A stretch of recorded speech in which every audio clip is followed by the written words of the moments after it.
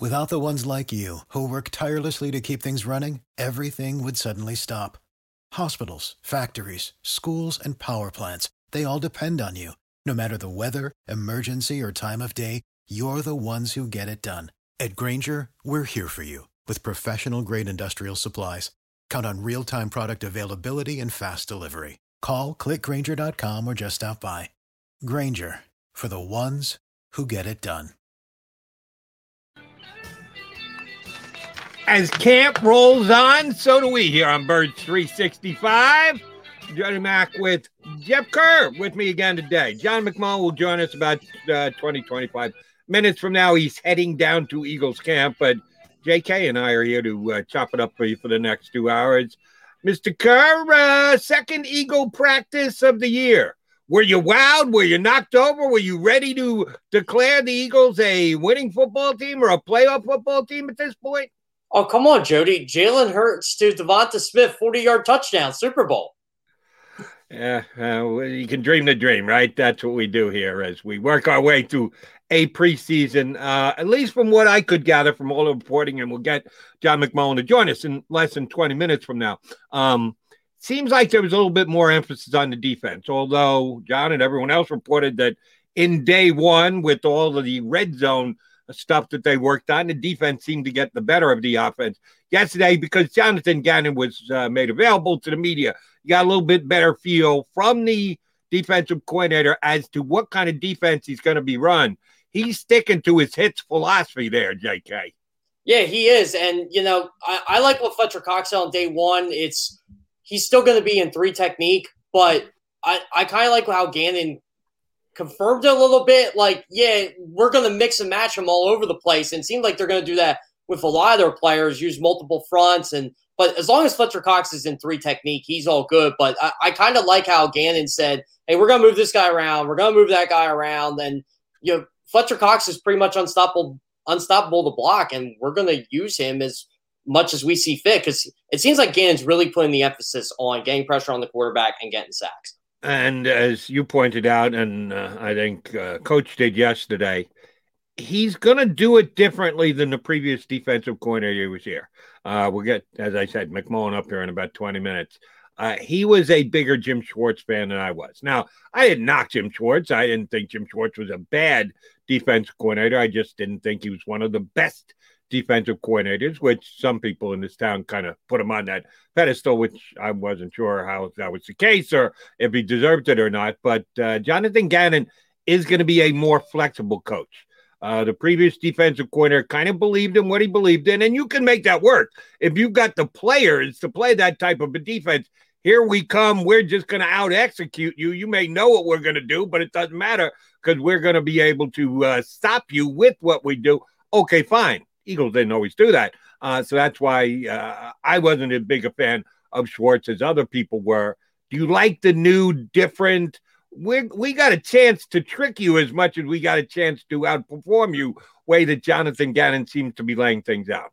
I thought, and I'll say this with Jim Schwartz. I thought he was a top 10 defensive coordinator in football. I would have ranked him higher before last year, but last year, I don't want to say I saw the light in Jim Schwartz. I just thought the defense was getting stale or it was outdated. And I didn't like how he wasn't changing things up like Jonathan Gannon seems to be doing. And Kayvon Wallace had a really telling quote yesterday. I am more comfortable going into year 2 and the coaching staff is putting me in position to dominate, or I'm paraphrasing here, but I kind of like that. And I think Kayvon Wallace was saying, look, they told me to play here in year 1 and here was it. Year 2, they're having me play to my strengths. And I think that was Jim Schwartz's biggest weakness over the last 5 years. You played his style. That was it. It was my way or the highway. This guy seems to watch film, evaluate these guys and say, you know what? You guys are going to succeed. I'm going to adjust my philosophy for you. And I've always been a fan of that. Both the head coach and the defensive coordinator kind of made that a point during this offseason that schemes are schemes, and you have your basic tenets and belief. And we know with Gannon, it's the hits philosophy, and that's what he's going to try and emphasize with his team. Rather than put that square peg in that round hole, take what you have, evaluate the talents of your players, and then try and make your scheme and your play calling fit that. I think that's the best way to do it. So Gannon has won me over in at least that mode. Here's my one, and again, we're 2 days in to the Eagle defense and Jonathan Gannon's stay as defensive coordinator. May it be a decade.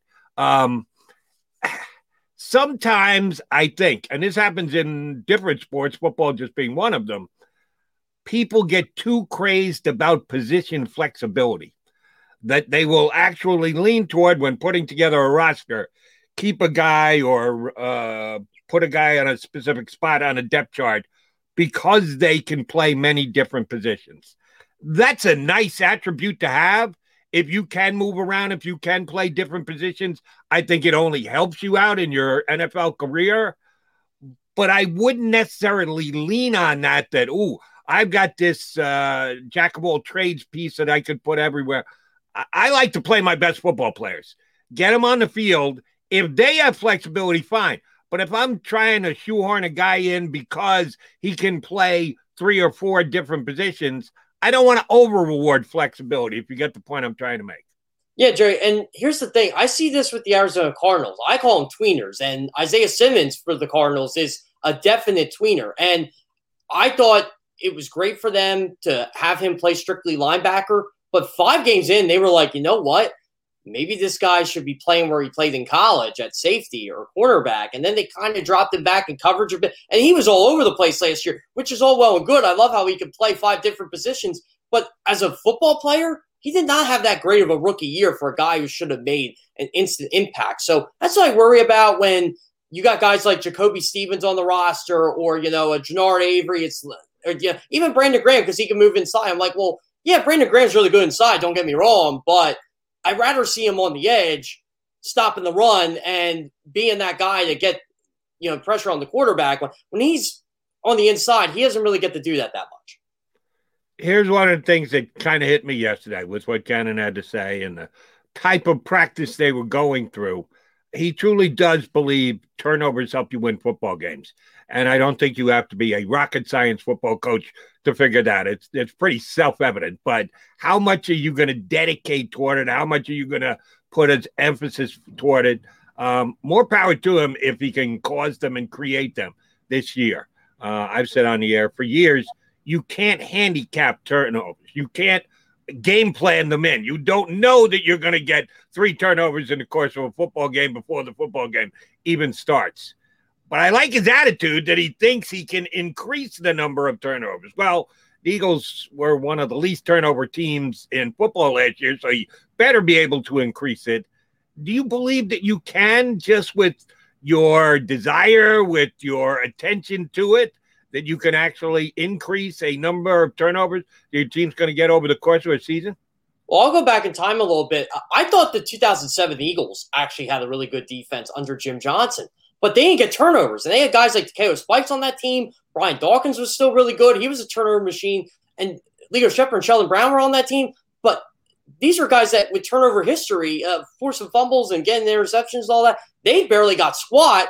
And it ended up hurting the performance. And then the next year, all of a sudden, Jim Johnson goes, hey, man, we're going to focus on, causing turnovers, helping this offense out. I think the Eagles were like 3rd or 4th in the league in turnovers that year, or plus minus. So, yeah, if you focus on that, I think it does correlate in the regular season. But like you said, Joey, it's hard to predict. You're not going to say, hey, we got to get 3 turnovers a game. No, I think what you got to do is make sure you're in the plus when it comes to turnovers. I always think +5 is a really good number for the year. For the takeaway giveaway. I think +5 is always a good number, and I think that's a number the Eagles can strive for. And in yesterday's practice, you saw a lot of drills whereby the Eagles, be it their linebackers and or their defensive backfield, not so much on the defensive line, but everybody in the back 7 were taking turns punching at the football. Now, that is very effective. I think that's smart. I think every time you tackle a guy, once you've gotten a position where you're 90% sure that you're going to be able to bring a guy down, you take a swipe at the football. Why wouldn't you? At least get your hand in there and see if he's carrying it lightly. Most times you're not going to move it, but at least take the shot. I like that aspect of his defense. But here's the tricky part about that. As I mentioned, you got to be 90% sure you're making the tackle. Well, that 10% can be a bad 10%. If you think you've got him, all of a sudden he wriggles out. Now he's turning it upfield for another 10 or 15 yards. You have to be pretty damn sure that you've already knocked him off his feet. He's heading toward the ground when you make that play on the ball. It's an acquired skill, and it looks like they're working on that skill during these first couple days of practice. Yeah, Jerry. And look, I played till 12th grade, and I played defensive line.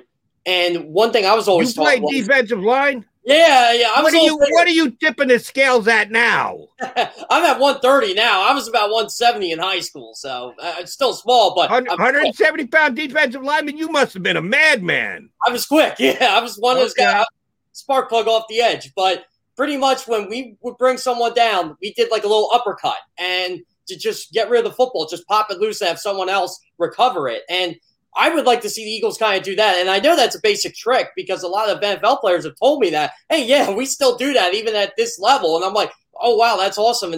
And I used to ask, college coaches back in my senior year in high school, why do you do this? And, why do we uppercut? And they're like, honestly, because people do not grasp the football the way they should. They're weak carrying it because they're trying to get every yard that they can. So when you uppercut it, it just loosens it a little bit and maybe that causes a fumble. So I'm like, well, okay, that makes sense. So if the Eagles can do something like that when they're bringing players down, that could theoretically cause 3 or 4 fumbles a year. And I honestly think that happened to Miles Sanders last year. He got a little lazy carrying the football early in the season because Miles Sanders does not fumble the football much. And he did twice in the game last year. It was just really frustrating to watch that. And he even admitted yesterday, look, I just got to grasp the football tighter, and that's what we're working on in training camp. And I'm glad he's doing that. And I think the defense, they're going to test him and take shots at that. Fumbling is one way to get your hands on it. The other way is via interception. Eagles just upgraded by getting Steve. I did read somewhere that he prefers Steve over Steven. We've been calling him Steven for months leading up to the Eagles actually acquiring his talents and skills, Mr. Nelson. But Steve is a guy who's never really been an INT guy. As good as Darius Slay is, he's not really a top flight INT guy. He's gotten his fair share here and there, but not a mega season. Does that concern you at all, that maybe the coach is going to put an emphasis on interceptions? And that's I think, an innate skill that either you have it or you don't. If you go for it, you don't get it. You know what that equates to. Big play downfield. Receiver gets behind the DB. Again, I like the philosophy, but I'm not sure this Eagle defense, this grouping, their secondary is necessarily fit to be overly aggressive in trying for picks. Yeah, I think the one who can be aggressive, at least in my opinion, is Darius Slay because he's going to have a decent outside cornerback next to him in Steven Nelson. But Nelson even said that if the Eagles, theoretically would ask him to go play in the slot, he would go do it. I don't know why they would do that because you brought Steven Nelson to be a boundary corner. But Darius Slay's the one. I feel like he's had 8 interceptions in a season before. He's had 20 pass breakups in a season before. He knows how to find the football. And if teams actually test him, especially against really good receivers, if Slay gets beat a little bit, I think that's when you try to go for those picks and say, you know what, I got beat by half a step here. Maybe I go for the football, and if I give up a big play, so be it. I'm probably going to give up a big play anyway. That's where I think Jonathan Gannon is reaching there and telling these guys, hey, look, if something does happen to you, don't be afraid to get a little more aggressive here and try to cause something. Now, I've been doing shows here in town for over 30 years. My first year was Buddy Ryan's last year, as a matter of fact. And still to this day, it boggles my mind as to how popular a guy Buddy Ryan was, considering he and I won the same number of playoff games as a coach of the Philadelphia Eagles, which would be 0. But people just loved Buddy Ryan as a coach because, A, he was a trash talker, and B, he emphasized defense. This town has always loved defense. I would say that 90% of the National Football League, if you ask their fan bases in the towns in which the NFL is in, which is more important, which do you enjoy more, which do you get more excited about, offense or defense? 95% are going to say offense. Philadelphia is one of those rare entities that I think actually appreciates defense just as much as they do offense. And a lot of that starts with the ability to get to the quarterback. The league is different than it was in 1990, and there are more rules in there to protect the quarterback, but the old kill the quarterback mentality still rings true with Eagle fans. Are they going to be able to do that this year with this team? And I'm not talking about lay them out and knock them out, but get to the quarterback, sack the quarterback, actually hit the quarterback. Is this defensive line going to be able to do that?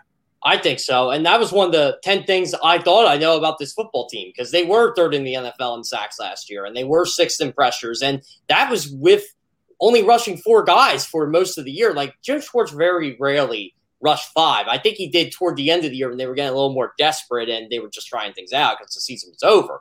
But this team, I feel like with the personnel they have, and adding Ryan Kerrigan is huge for this, you're going to have a guy like Josh Sweat going after the quarterback, Brandon Graham, Derek Barnett, Fletcher Cox we know what he can do. Javon Hargrave came on the second half of last year. I feel they are going to get to the quarterback, and I feel you're going to see multiple fronts. My issue is who's going to be, if you would rush 5, rush 6, who's going to be that blitzing safety, that blitzing corner, that blitzing linebacker? Do we know who that's going to be on this team yet? No, absolutely not. That's going to be my concern, and that may hamper a little bit what they're going to do. But in terms of actually getting to the quarterback and kind of forcing him to get rid of the ball sooner than he would like, yes, I think they're going to do that.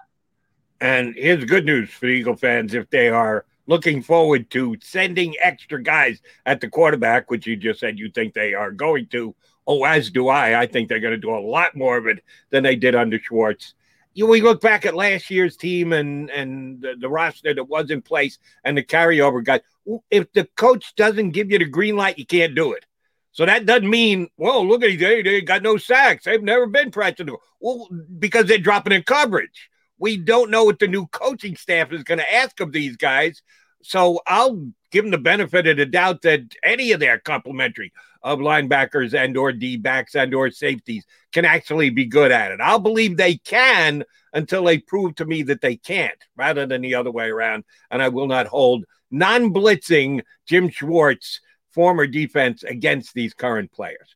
All right, he's Jeff Kerr. I'm Jody McDonald. We're your Birds 365 guys. The usual co-host of the show is going to join us next. He's headed down to Birds practice again today, but before he does, he's going to join us. John McMullen is next here on Birds 365. I get scared sometimes. Of a lot of things. Joining in. Decisions. The dark. The dark. But I once heard someone say, but as I always say, it's okay to be afraid. As long as you face the fear. And keep moving forward. Wherever you are in life, count on the name trusted in insurance for over 80 years. Independence Blue Cross. The savoring taste of a good bag of beef jerky is so enjoyable at any time of the day, as long as you can find it. Here's what we suggest. Pure Bull Beef Jerky is our answer, and soon it will be yours. Locally produced in the Philadelphia region, this high-quality, healthy protein snack is easy to secure. Go to steersnacks.com, and you'll see hot garlic, tropical heat, Pure Bull dry rub, and our favorite, Huck and Fod. What's that? Huck and Fod. Go now to steersnacks.com.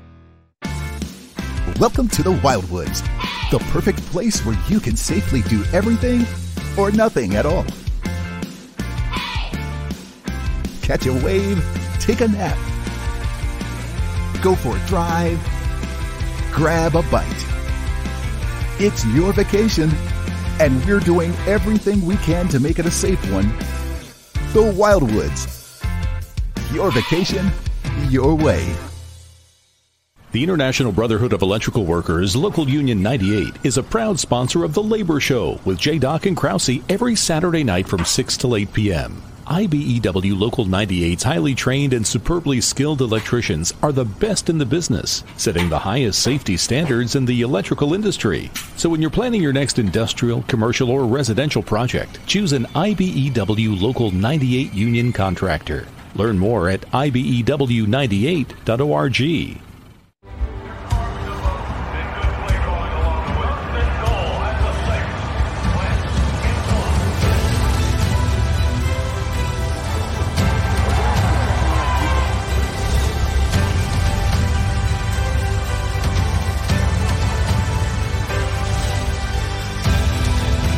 field of life, First Trust Bank is there for you. Champions on three. 1, 2, 3. Because Philadelphia dreams deserve a Philadelphia bank. This is a key. It's a family tree. It's a pair of wings. It's a secret handshake. And a ticket to anywhere in the world. It's more than a uniform. It's the door to a world most people only dream of. There's Strong, and then there's Army Strong. Try it on at GoArmy.com.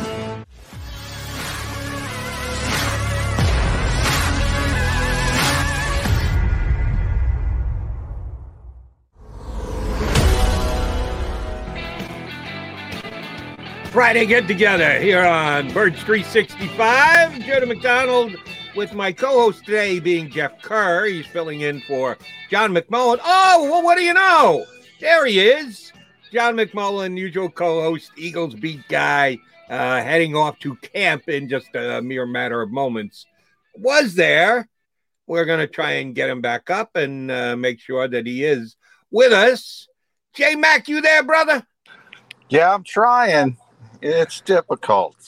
I forgot to turn off my Wi-Fi, and I'm in the car, and it picks up weird Wi-Fi signals, which is worse than the phone when you're in the car. So you never know what's going on. Hold on. Let me get this right.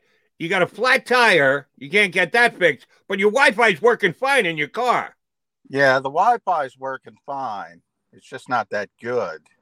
Car Wi-Fi. That's like in the Wawa parking lot. Yeah, I'm in a Dunkin' Donuts parking lot. But close. Even better. Close. Yeah. And by the way, if you're trying to buy Fix-A-Flat anywhere in the tri-state area, you can't do it. Pandemic-related shortage. Oh, not good to hear. All right, but we're glad to hear you're on the road and you're at least attempting to get to Eagle practice. You've been there the last 2 days. From afar, it seems to me like the Eagles have been pretty helpful, pretty open-ended at getting you guys the ability to be able to talk to the players. You've been doing this for years, comping this year to previous years. Am I right in what I'm saying? Hey, the Eagles are allowing you guys or attempting to let you guys get as much access as you can, even in this still covered by pandemic times. Yeah, they are. I don't want to say they didn't in the past. I think last year was really difficult for a number of reasons because the protocols were so steep that even the PR department was shorthanded. In other words, there was, half of them couldn't even go in the building. So they were just like us because there were only a strict number of people in the building. So it was basically two people trying to wrangle up players as they would come off the field and get them on Zoom. So it was really difficult. So I don't want to criticize them for that. But Bob Lang is back this year. For anybody who's been around Philadelphia for a long time, he used to be here, and he went to San Francisco for a lot of years. And he came back, and he's in charge of the whole department, and he's very good at his job. So, let's give Bob a shout out. Yeah, I got to give Bob a shout out too. He gets right back to you whenever you email him or try to reach out to him. I got to give him credit for that too.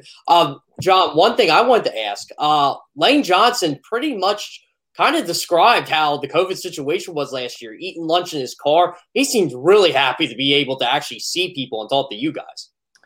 Yeah, Jason Kelsey says the same thing. That's part of the reason you play this game, especially when you get up to be, plus 30 and it takes a toll on your body. And one of the things they always talk about is the camaraderie in the locker room, cafeteria, things like that, just hanging out with the guys. And they weren't able to do that last year.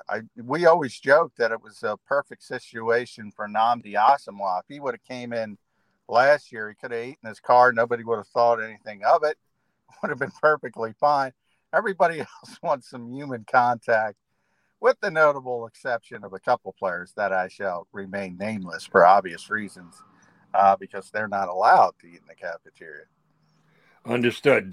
See where you're going with that. All right, John, I don't know how much info you got on the guys. I know you were told yesterday they're going to be new Eagles, but they signed two guys off the street, wide receiver Andre Patton and safety Obi Melifonwu, who I'll be honest, I was a pretty big fan of his a couple of years ago when he came out in the draft. I thought he was a first-round talent that fell down to the second round, but he's been in the league several years now with a couple of teams, and he's just never reached the level of the potential that I thought he had. The Eagles grabbed him because they need some extra numbers.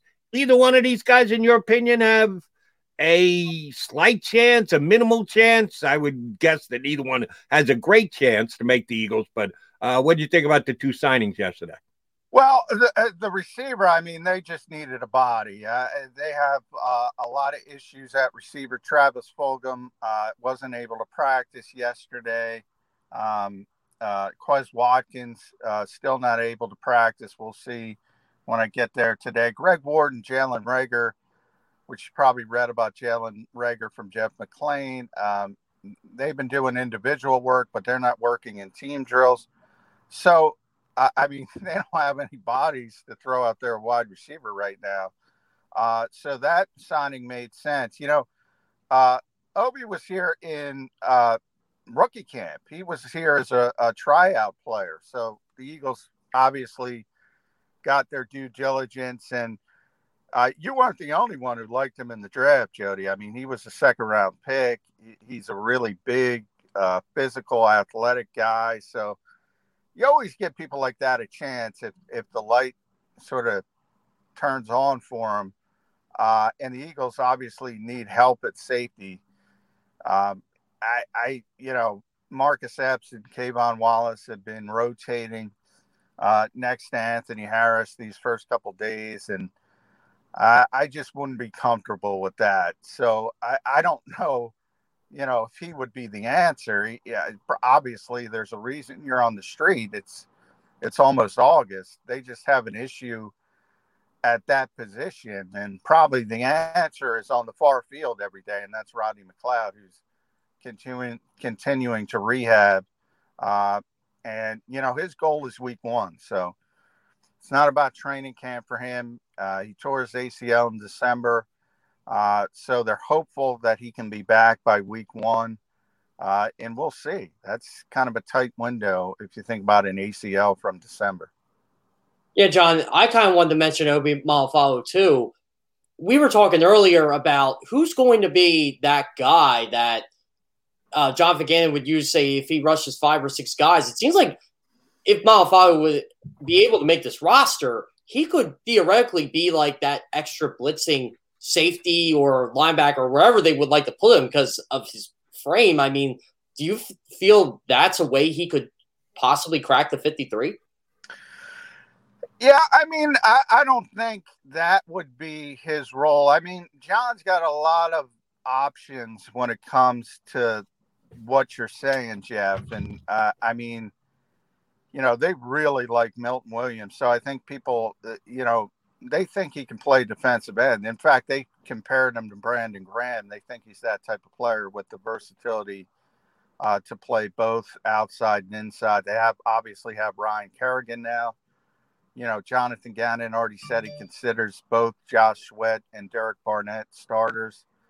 Teron Jackson has flashed a little bit as a young player. They have a lot of potential pass rushers. But as far as that role that people assume is going to be there, I don't know. I would say Kerrigan is most likely to play it because he's been a stand-up rusher in the past. In practice, they've sort of looked at Patrick Johnson and Joe Osman and Jannard Avery. I don't think that's going to work, to be honest. But if there is sort of an Anthony Barr-like role, I just don't think they have that type of player right now. And the closest as a pass rusher would be Kerrigan. I don't think he can handle the other aspects of the role. So that might be one of the things where you got to wait. Maybe the most likely would be Davion Taylor because of his speed and his athleticism. Johnny Mac, I need some clarification here, and I'm sure you're going to give it to me. Dallas Goedert and Jalen Reagor failed their conditioning test. I knew the Eagles had a conditioning test, and it kind of varied from guy to guy and position to position. How do you go about failing one's conditioning test with the Eagles? Yeah, I mean, well, everybody's different, and they never let us watch. Back in the old days, they used to let us watch the conditioning test, and we could tell you exactly what happened. Those days are long gone. Nick Sirianni is obviously a new coach, so he does things differently than Doug Peterson. With Dallas's case, that really surprised me because, I mean, you could just see the guy on Zoom. Forget about live. Before we even got here, you could see he was in the best shape of his life.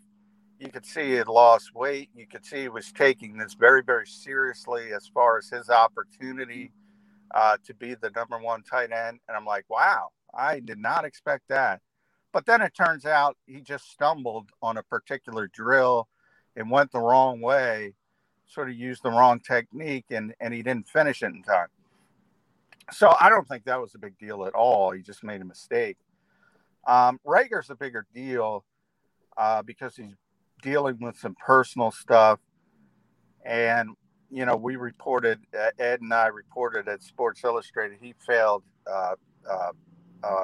He was fined twice last year for failing to be under his weight clause.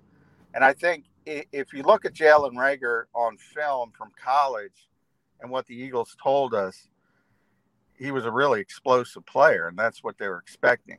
And he didn't look like an explosive player when he got here. Maybe that was the reason. But yeah, it's a little bit more concerning with Jalen Reagor. I wouldn't be concerned at all about Dallas Goedert because it was just a mistake. He took a sort of a false step on a drill. And when you do that in the NFL, you take a false step. That's it.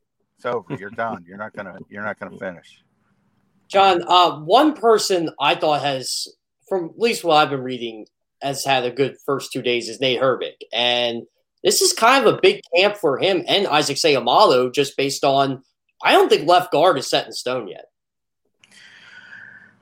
Yeah, I think it's set in stone, barring injury. I mean, Jeff Stoutland really, really likes Isaac Seumalo. I mean, he likes Isaac Seumalo more than Isaac Seumalo probably likes himself. I mean, he thinks he's one of the most underrated players in football.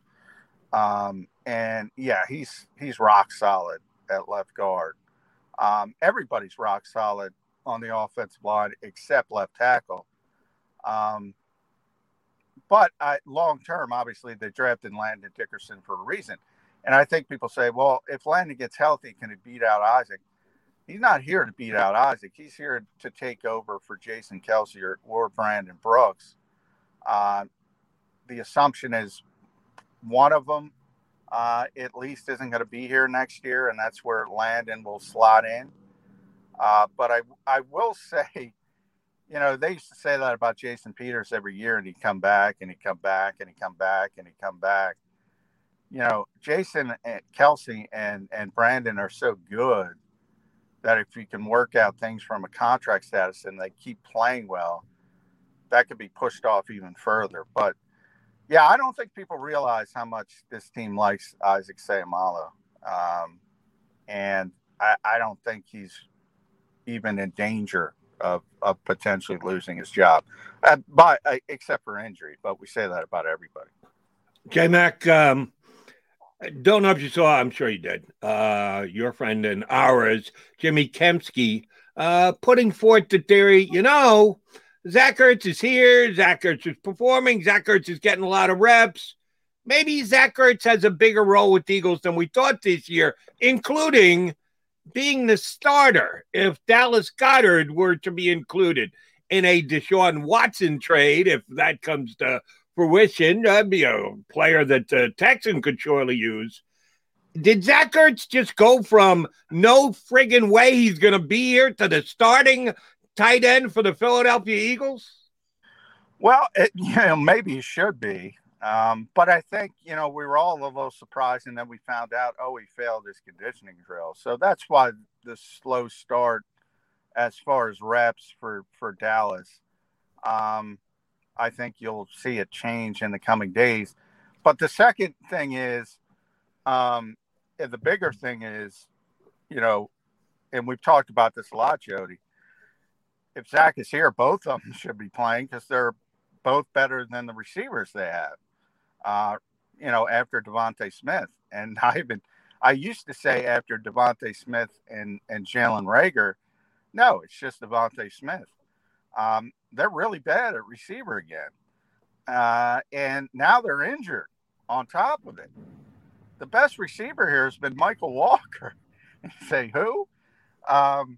Who's just, a late signing. Dave Caldwell had him in Jacksonville. He came here to the Eagles. He's really quick. And we'll see. I mean, you could project him as sort of a slot receiver type if he learns the route running part of it. And we'll see if he knocks that down. But as far as explosiveness and quickness, he stands out on this team. And that makes me worried because, and Michael Walker, it's a nice story, but look around this division and look at the receivers. And we always talk about what can Jalen Hurts do? Well, if Zach Ertz is going to be here, and Howie Roseman, said he was going to be here week 1, I still think he's playing a game of chicken. But let's say he's telling the truth and say he's going to be here week 1. Well, he better be on the field. And Dallas isn't coming off. One of the receivers is coming off. John, I saw a report from Mike Garafolo yesterday, and of course, this just was a happy accident. I was reading into Carson Wentz's first day in Indianapolis, and Garafolo drops this nugget that, Zach Ertz with the beach blonde hair, and he was wearing his shorts inside out. I mean, you were there. I mean, I definitely wouldn't have noticed it, but that was like a sign, or, he dropped a little thing that where Ertz was hoping to go to Indianapolis and re-team up with Wentz, and he still kind of wants that. Have you heard anything about this?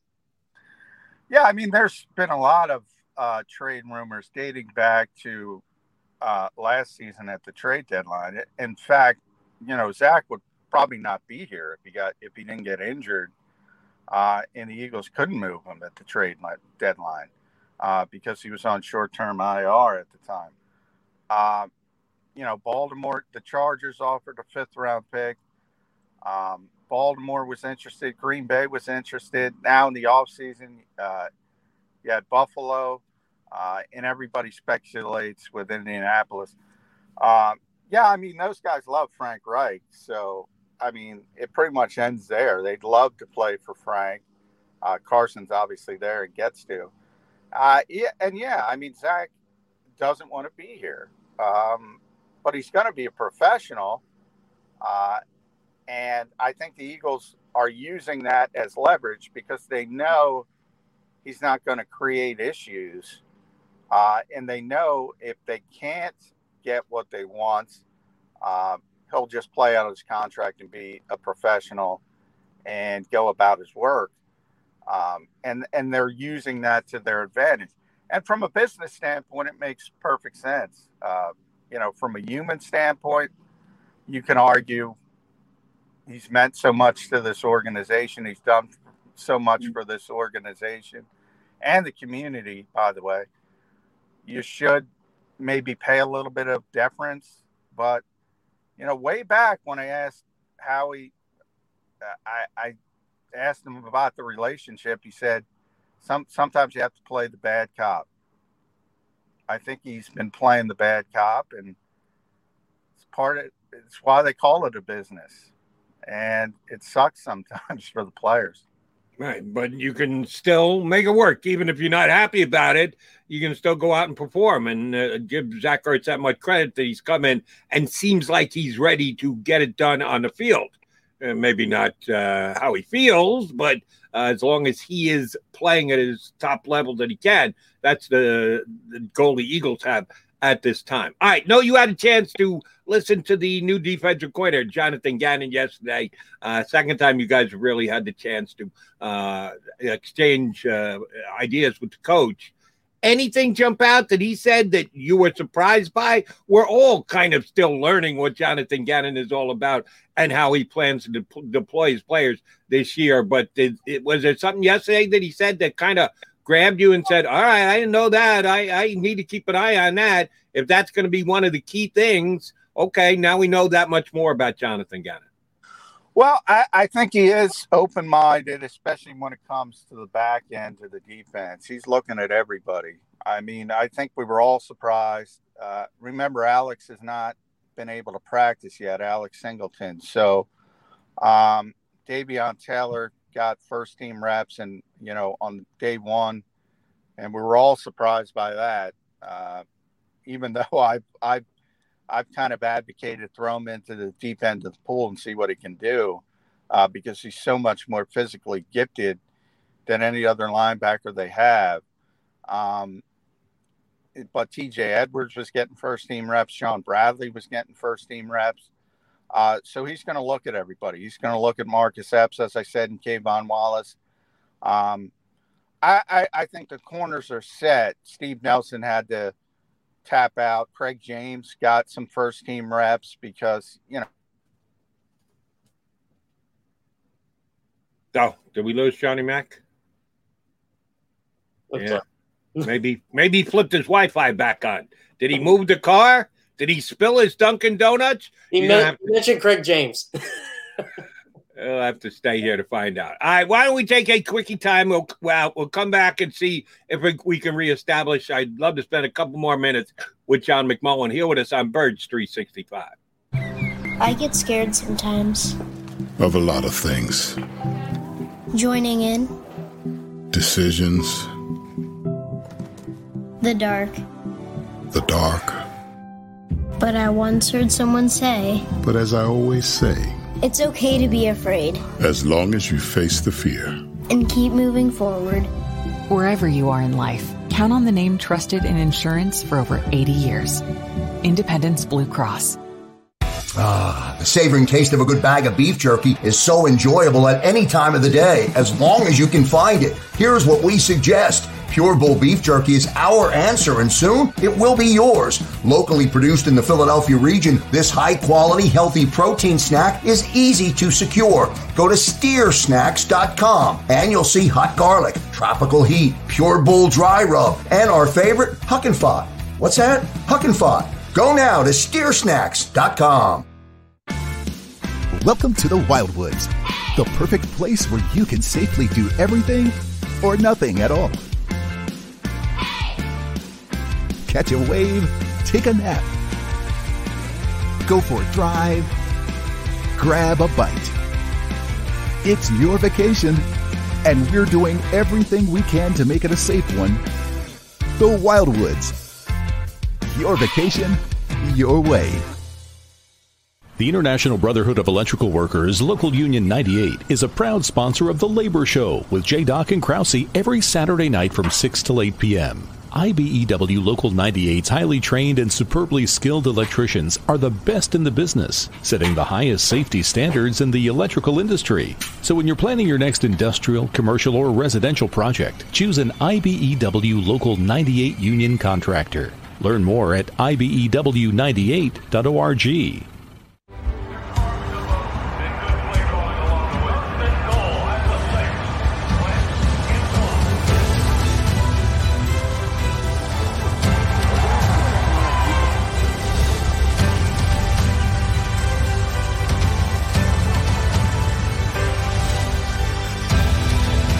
Field of life, First Trust Bank is there for you. Champions on three. 1, 2, 3. Because Philadelphia dreams deserve a Philadelphia bank. This is a key. It's a family tree. It's a pair of wings. It's a secret handshake. And a ticket to anywhere in the world. It's more than a uniform. It's the door to a world most people only dream of. They're strong, And then there's Army Strong. Try it on at GoArmy.com.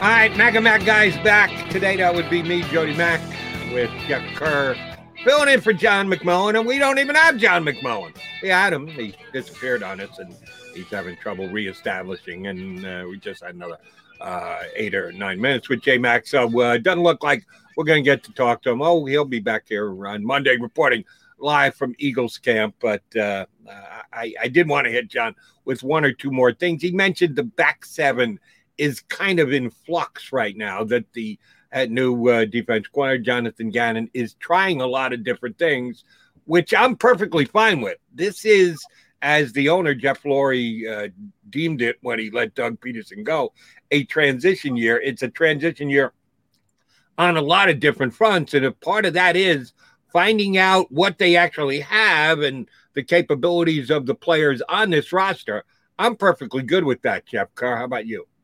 Yeah, I am too. I love the whole mixing and matching and just trying to see what they have. Like, look, maybe the Eagles know a player like De'Veon Taylor, who has been, from all my accounts, one of the breakout stars of camp so far. But, you do have to see what you have in the TJ Edwards and, Jannard Avery and Joe Osman and guys like that, because you're not determining the first 30 guys on your roster here. You're trying to figure out who the last 5 are, and that's ultimately what's going to make a difference. And I can't wait till they actually get into more special teams, because I think that's going to be the determining factor for some of these players. True. We never consider special teams, especially the first couple of days of camp. But before you know it, you're playing games and you go, oh, how did they have that breakdown on special teams? Well, you needed to be paying better attention to it when you got to that point in a game. We talked a couple of minutes about Zach Ertz and where he's at. You mentioned that Garofalo report that he had his shorts turned inside out. If I did that, people would just say that idiot McDonald has his shorts inside out. But Zach Ertz did so on purpose, and we're supposed to read something into it. Garofalo is very good, so I'm not dismissing what he's saying. I'm just saying kind of an interesting observation. But he's here, and he's working out, and he's playing. And because Dallas Goedert, quote unquote, failed his conditioning test, and John did a nice job of explaining that for us, he's getting a bunch of reps when push comes to shove. And I know we've got a lot of steps to go between now and then, Jeff, and the first game of the season down in Atlanta. Remember, the coaching staff wasn't here when Zach Ertz went through the motions that he did to almost show that he didn't want to be here anymore. And it was a almost tearful departure from Philadelphia. Well, it might have been a premature departure from Philadelphia. Do you think that the coach will go to bat for Zach Ertz if Howie is still out there shopping him, seeing what he could get? Do you think there's any chance that the head coach goes in and says, listen, don't trade this guy. I got plans for this guy. This guy can work for me. I know he had a bad year. I wasn't here, and his numbers dropped off precipitously from what you usually got from Zach Ertz, but I'm thinking he can bounce back and be a key part of my offense. What do you think the chances are that happens?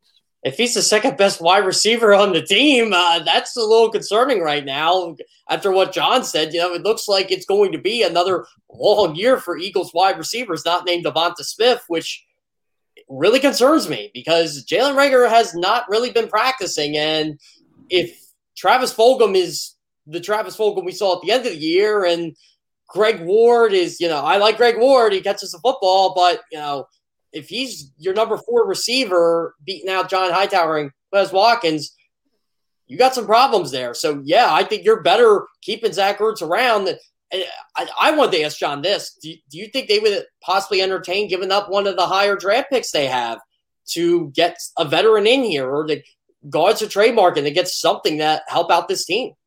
You're talking at the wide receiver position? Yeah, the wide receiver position.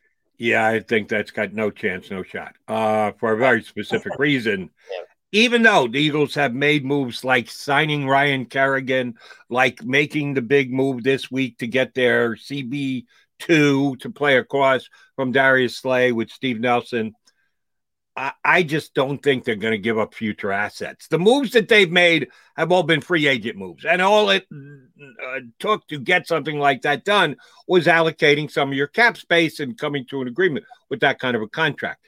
I think Howie Roseman has worked hard to put himself in position to have quote-unquote draft assets if they're going to make a big trade. Now, a big trade is, a different quarterback, not an upgraded wide receiver over the group that seems to be underwhelming at this time. I don't think there's any way he gives up a draft pick to get a wide receiver. No, they're going to continue to give J-Jaw more reps.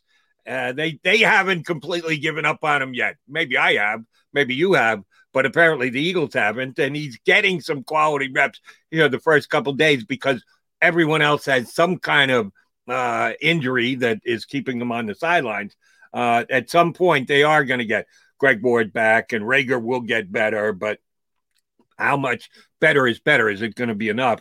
I don't see the Eagles addressing that from the outside in, though. I think they're going to live and die with the guys that are here, even if they've been underwhelming the first 2 days of practice. Yeah, I think so, too. And honestly, Jalen Reagor and J.J. Arcega-Whiteside can eliminate all this chatter right now. Just go out and play well. Like, if J.J. Arcega-Whiteside can just show a little bit of progress and kind of be a threat in the red zone, that's something. His expectations have significantly dropped since last year. I mean, that's just how bad he's been. And Reagor, if he can be what the Eagles thought he could be, or even half of what the Eagles thought he could be, that's going to significantly help the passing game. And then maybe you entertain making Zach Ertz happy. But right now, I would keep Zach Ertz on this roster. And Nick Sirianni pointed this out on day one. If we got to run more 12 personnel, so be it. I'm going to adjust my offense. And I think we're going to see a lot of 11 personnel. But again, you can line Zach Ertz up as a third wide receiver if you want to, if you really want to get both these guys on the field. I think Nick Sirianni does have a plan for Zach Ertz as long as he is on this roster. And let me ask about that, because so much of it is perception. The Eagles want to be in 11 that much more. They need to get faster. They need to get speed on the field. I get that. I understand it, and I see where that line of thinking could come. Didn't the world champion Tampa Bay Buccaneers run a lot of 12 last year? They ran 13. Right, 3 tight ends. Didn't seem to slow them down on their way to a championship. So if you've got the right people to run it, if that's what your personnel dictates, and you're a smart enough coach, because who wants to throw it down the field more than Bruce Arians? But Bruce Arians is smart enough to know, okay, I got a bunch of good tight ends. Gronk comes in and plays just because Brady asks him to, and he can still play and make plays for us. Well, I guess I better get him out there on the field. Shouldn't the Eagles have the same exact thought process? Well, exactly. And it's going to be more, okay, we're going to be methodical. We're going to move the chains, but you could still have that big play. I mean, the Bucs were able to do that. They would have these long conservative drives. All of a sudden, boom, big touchdown to Chris Godwin. Boom, Mike Evans in the end zone. And, that kind of, Scotty Miller, that kind of lasted the entire season. And you didn't really see the explosiveness come until, I felt bad for O.J. Howard because he got hurt, but that was when you really saw the big chunk plays, the 20-plus air yards down the field. But the Eagles don't really have to rely on that because they are going to have Zach Ertz. They are going to have Dallas Goedert. You can even use Richard Rodgers in doing this. There's a lot of pieces that Nick Sirianni can figure out, and you can still go for that home run with a Devonta Smith or a Jalen Reagor if need be. And if those two can do that, this will work. Let me ask you about a name that either you threw out or John. I apologize for not remembering which one of you did, but a name that I hadn't contemplated for 6 months. And I say thank you very much that I didn't have to contemplate it for 6 months. But it came up in yesterday's Eagles media session after the practice was over and done with. Someone asked Travis Kelce about Jason Peters. And Travis Kelce had a well thought out and I think a heartfelt answer about JP. And I recognize that he is going to the Hall of Fame someday. He is a Philadelphia Eagle. I know he didn't start his career here, but he played the majority of his career here. So if they had helmets on their busts in Canton, it would be with an Eagle helmet. and will keep his career achievement in its proper perspective. But the last 2 years, he's actually been a deterrent for the Eagles.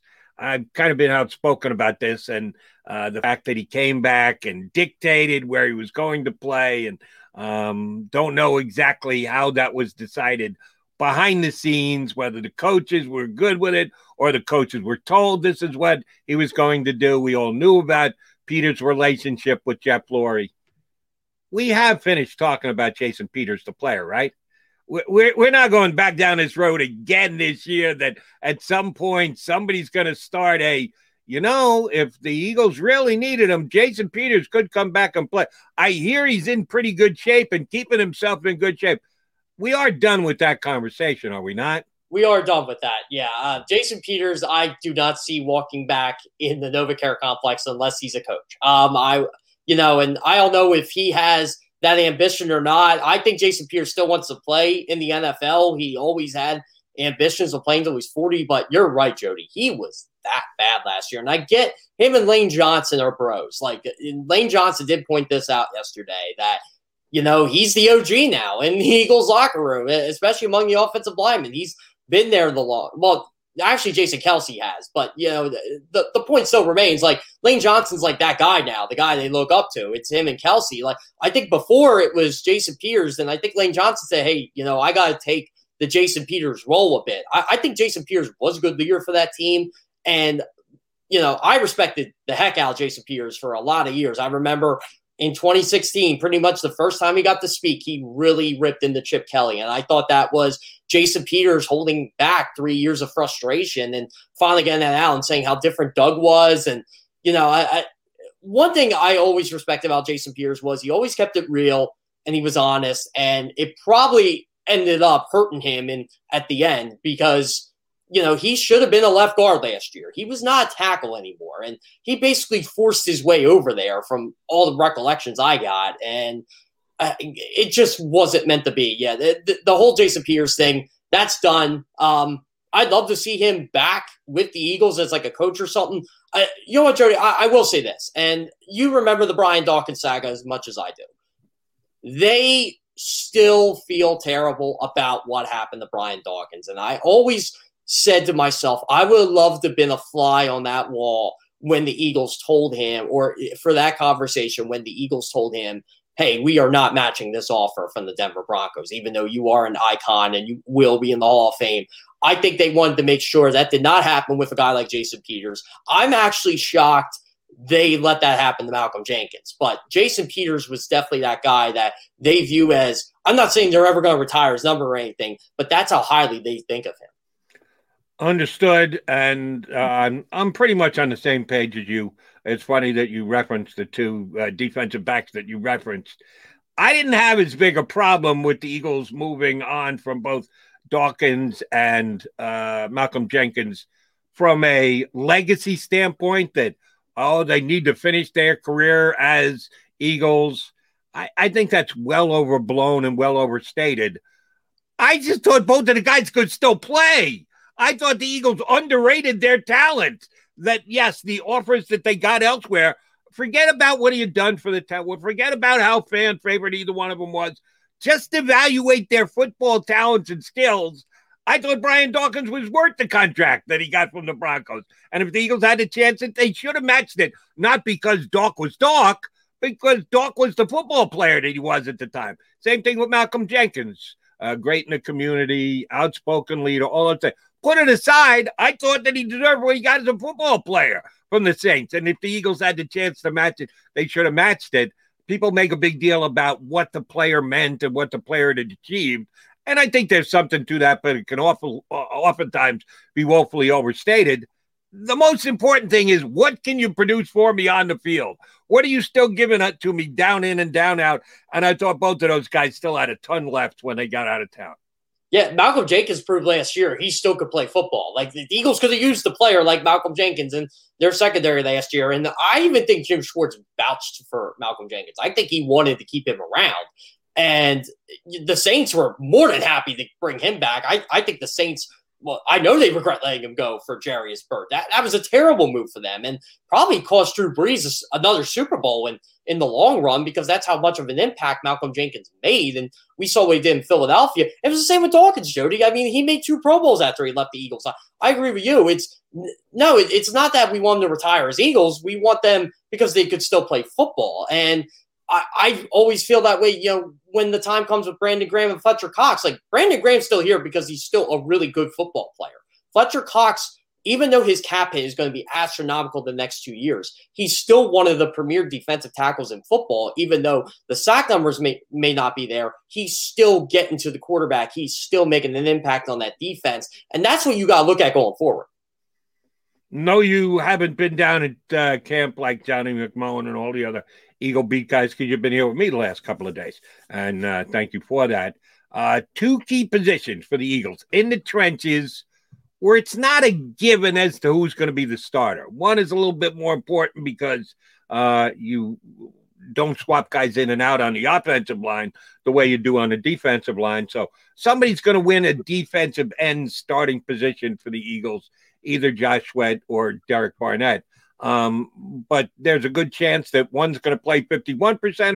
Without the ones like you, who work tirelessly to keep things running, everything would suddenly stop. Hospitals, factories, schools, and power plants, they all depend on you. No matter the weather, emergency, or time of day, you're the ones who get it done. At Grainger, we're here for you with professional-grade industrial supplies. Count on real-time product availability and fast delivery. Call, clickgrainger.com, or just stop by. Grainger, for the ones who get it done. The snaps, and the other guy's going to pay 49% of the snaps. So what really does it matter? Who gets that first snap on the first defensive play of the game? Tell me who's playing the most important plays.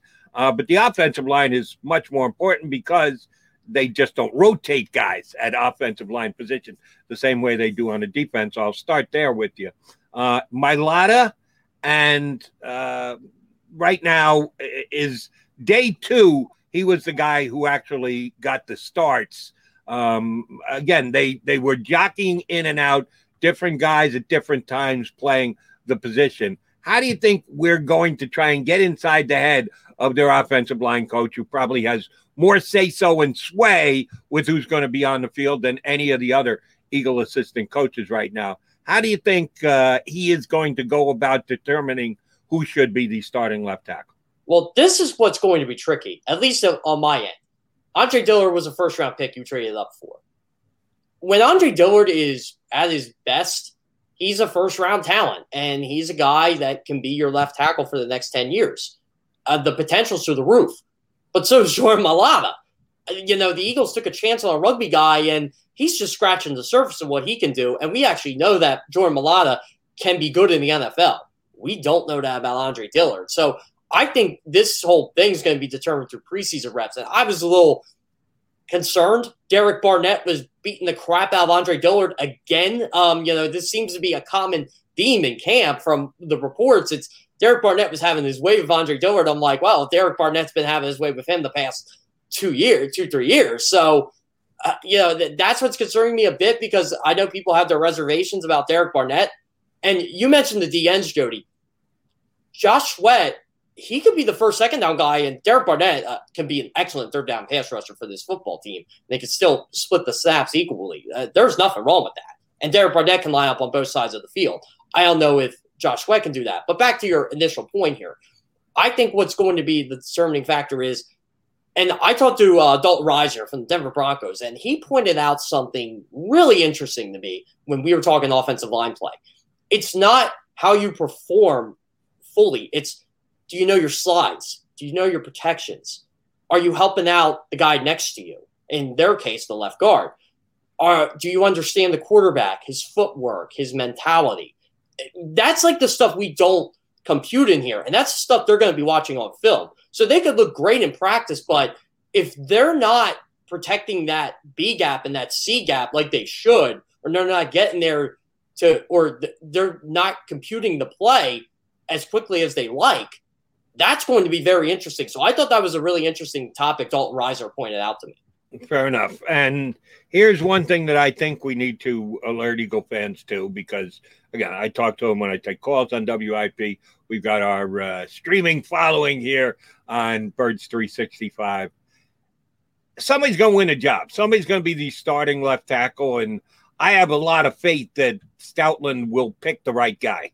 Again, Eagles were lucky to be able to retain him as their offensive line coach. I think he's one of the best positional coach, not in Philadelphia, in the entire league. That's how highly this coach is thought of, at least by me, and I think by most everyone.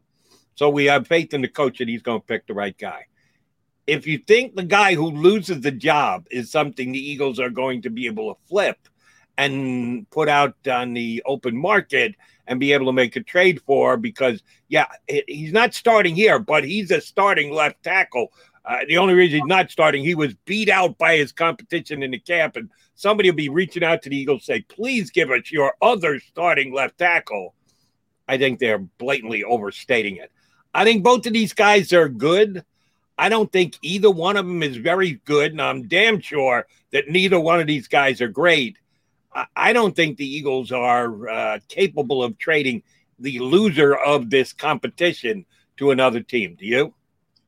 Here's the thing, Jody. We've been spoiled at the left tackle position here, really since Barrett left the nest. So it's been Trey Thomas. It's been, Jason Peters. So, yeah, this is what concerns me here. And if Dillard were to beat out Mailata, I actually would be selfish and keep Mailata around because he can play right tackle. And what happens to Lane Johnson if he gets hurt?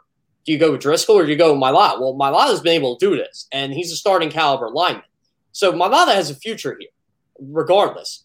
But if Mailata beats Dillard, that's when I think the trade market opens up, because the Eagles can say, hey, look, this guy is – look, I know he lost the job to a 7th-round pick, but he's a first-round talent. He actually played well in camp, and he just lost out. Because Andre Dillard, we're pretty sure he can't play right tackle. He basically compared it to writing with his left hand. So, again, I think that's what would happen, but, we'll see. There are a lot of teams that could use a left tackle in this league. I think there are only about 9 or 10 decent left tackles in the National Football League. That's just how bad it is. And, someone would take Andre Dillard off the Eagles' hands. Well, take Andre Dillard off the Eagles' hand is a good way to put it. He is still a first-round draft pick. He's making first-round draft pick money, and if you get to the point where you're going to execute that 5th year of the contract, it grows pretty quickly, and I don't think there's anybody in the league who would say right now, oh, yeah, let me extend him and pick up the 5th-year option on his contract. Not with the way he's played. No, I think you're overstating, and I think that other Eagle fans feel the same way. Well, we can always flip to it. We can always get a draft pick in return for Dillard. Yeah, a 6th or a 7th. Yeah, a day 3. You want to trade a guy that you just used the 1st-round pick on 3 years ago for a 6th or a 7th? That would raise a pretty ugly red flag for Howie Roseman. Oh, there's a lot of red flags going on Howie Roseman over these last couple of years with these high draft picks. I mean, Dillard, Reagor, J.J. Arcega-Whiteside, help us all if Devonta Smith isn't what we think he can be. But it's these last 2 drafts are why the Eagles are where they are, essentially. I'm not counting 2021 here, but the 2019-2020 drafts, and to an extent 2018, they're why the Eagles are where they are right now. They have a new head coach. They have a new offense coordinator. They have a new defense coordinator. They're basically hitting the reset button. And we'll see if the reset button works for them. We think the offensive line is a strength left tackle is the one position they were questioning. I did ask you about the competition on the other side.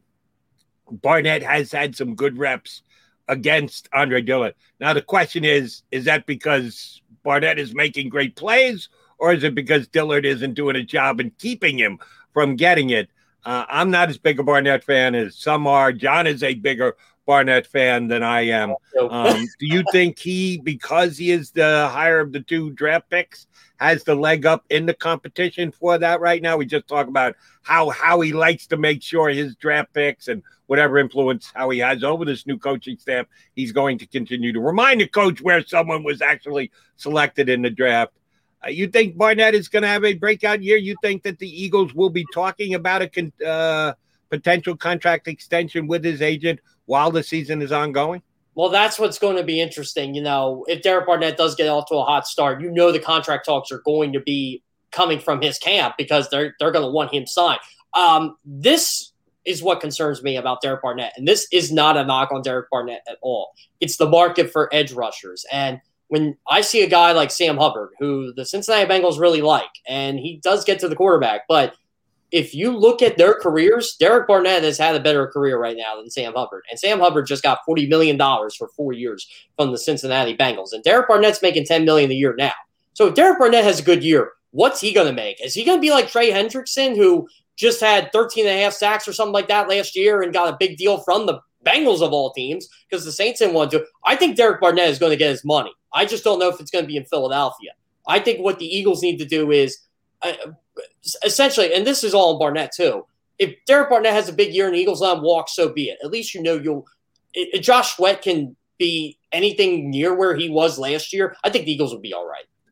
It was very interesting that Jonathan Gannon showed and then talked about the fact that on the defensive line this year, they're going to have different fronts, that it's not going to look like the Eagles defensive line over the last couple of years under Jim Schwartz, that they could go 3-4 at times. They're not going to play the same exact gaps the way that they used to. How does that affect the competition between Sweat and Barnett in your mind, if it does at all, if they're going to have different looks and different fronts in this new Gannon defense? Yeah, that's what's going to be concerned to me. Like, how are they going to mix and match these guys? Like, if you move Brandon Graham inside, well, that creates something there. But, John pointed this out too. Ryan Kerrigan could be that guy who just is that extra attacking blitzer and who has played linebacker, and you can line him up there. So maybe that creates some snap opportunities for both. I still see both as kind of in the rotation. I don't think either one's going to – and we know this on defensive lines now. They always rotate. This is around the league. But no one, I think, is going to seize the job. I think it's going to be more of who can show their value outside of the edge. And I don't know if Josh Sweat can do that. Maybe that's what they're going to find out, because Josh Sweat, to me, is a pure edge rusher. But Derek Barnett, the Eagles have moved inside before. They kind of know what he can do there. So if he can create some disruption in the middle, I think that greatly helps Derek Barnett get more snaps and kind of puts him over the edge over Sweat. You mentioned around the league, and I did have one around the league question for you.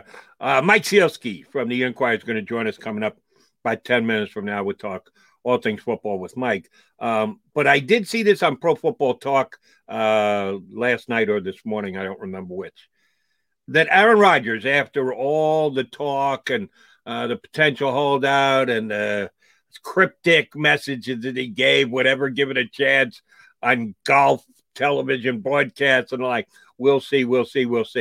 And the kind of mishandling by executives with the Packers, call him a complicated fella. It was just a drama-filled nonsense summer.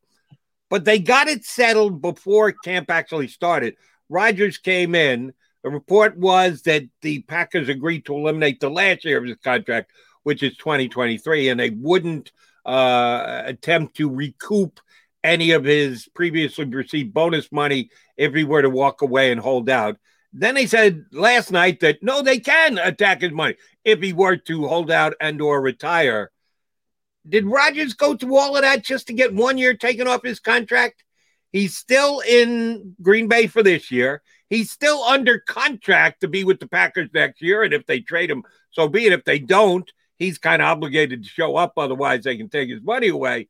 Did Aaron Rodgers lose this battle of the wills during the offseason in your mind? I think they both kind of came out as a winner, honestly. I think Aaron Rodgers got what he wanted, and I think it was the opportunity for a team to trade for him in 2022. And I got to read the full details of the contract, but it seems like, too, the Packers can, I don't want to say cut him, but they can save a lot of cap space because it's going to be over $40 million for next year, and just kind of flat out get rid of him, which I don't know why they would want to do that. I think a team would gladly pay for trade for him. And that way they're only absorbing about like 40-50% of the cap space. It's kind of like with the Colts and Carson Wentz, the Packers would pay some of the dead cap money, but they would get a premium package for Aaron Rodgers because it's 1 year and then he can work out a deal with whatever team he wants to go to. So I think that's where it worked out for Aaron Rodgers. But where it also worked out for the Packers is, hey, look, you're not going to hold out on us. Like you said, Jody, if you are committed to being here, we can take stuff away from you. And so I think that's how they negotiated on both. I just don't think Aaron Rodgers wanted to be there 3 or 4 more years. I think he just said, no, I'm pretty much done after 2021. You guys can be happy and trade me and I'll get something for you, essentially. And, I'll pick where I want to go and you guys can work the deal out. I think that's kind of the backdoor handshake agreement they'll make. And maybe the Packers will use this year to convince Rodgers to stick around. Randall Cobb is a good start. I know there's too much of, Aaron Rodgers and his love for Randall Cobb, but that's what Aaron Rodgers seems to want. From what I gathered, it just seems like Aaron Rodgers just wanted them to ask him what they thought about cutting this guy or signing this guy. And it seems so minuscule because the Bucs do it with Tom Brady and the Chiefs do it with Patrick Mahomes. And the Texans have even done it with Deshaun Watson. And the Texans are a mess. But backers just don't do business like that. And, Aaron Rodgers basically said, why can't I have this? Why am I just considered an employee for you guys? It's funny. If JM were in today, I would be able to ask him this question. And no, I'd be able to get an answer. I need to ask you a question before I ask you a question. You a wrestling fan? No. Okay. The champion of SmackDown on the WWE Friday night shows is Roman Reigns, and his angle these days is acknowledge me. I have heard that. Yes. Okay. That's what I think Aaron Rodgers is going for these days. Acknowledge me. Admit that I'm one of the best quarterbacks of the not be here. So when you're going to make a move with one of my teammates, you need to run it by me first before you pull the trigger, before you redo our lineup. Okay, if you are that big, you can take that kind of a stance, and then it comes down to the organization to either acknowledge him or go, no, that's not the way we do business. Like Jeff Kurt said, that's not the Green Bay Packers. Just because somebody else does it doesn't mean we have to do it that way. It's always a balancing act, and I think both parties kind of messed it up this offseason. I think the Packers took too hardline a stance. I think Aaron Rodgers overstated his own importance and not necessarily even his importance. Just if he wants to play general manager, you got to be good at it. You can't let your buddies be the guys that you want to keep because you get along well with the guy. Randall Cobb was going backwards when he left the Packers. He didn't have a great year with the Cowboys. He moved out to the Texans, and his stats went back even worse. Does Aaron Rodgers think that he is so good that he can resurrect the career of Randall Cobb and make him a 100-catch, 1,200-yard, 12-touchdown guy again? Good luck with that, Aaron. That's where I'm kind of on the Packers organization side. Aaron, we know you're a great player, arguably one of the most talented to ever throw a football, but it doesn't mean you're a great general manager, and he seems to want that capability up in Green Bay. Very interesting. We'll keep an eye on that all year long. All right, quickie timeout coming here on Birds 365. Curtin McDonald with you. When we return, top columnist in the city for the Inquirer, Mike Sealski joins us here on Birds 365. I get scared sometimes. Of a lot of things. Joining in. Decisions. The dark. The dark. But I once heard someone say, but as I always say, it's okay to be afraid. As long as you face the fear. And keep moving forward. Wherever you are in life, count on the name trusted in insurance for over 80 years. Independence Blue Cross. The savoring taste of a good bag of beef jerky is so enjoyable at any time of the day, as long as you can find it. Here's what we suggest. Pure Bull Beef Jerky is our answer, and soon it will be yours. Locally produced in the Philadelphia region, this high-quality, healthy protein snack is easy to secure. Go to steersnacks.com, and you'll see hot garlic, tropical heat, Pure Bull dry rub, and our favorite, Huck and Fod. What's that? Huck and Fod. Go now to steersnacks.com. Welcome to the Wildwoods, the perfect place where you can safely do everything or nothing at all. catch a wave, take a nap. Go for a drive, grab a bite. It's your vacation, and we're doing everything we can to make it a safe one. The Wildwoods. Your vacation, your way. The International Brotherhood of Electrical Workers, Local Union 98, is a proud sponsor of The Labor Show with J. Doc and Krause every Saturday night from 6 till 8 p.m. IBEW Local 98's highly trained and superbly skilled electricians are the best in the business, setting the highest safety standards in the electrical industry. So when you're planning your next industrial, commercial, or residential project, choose an IBEW Local 98 union contractor. Learn more at ibew98.org.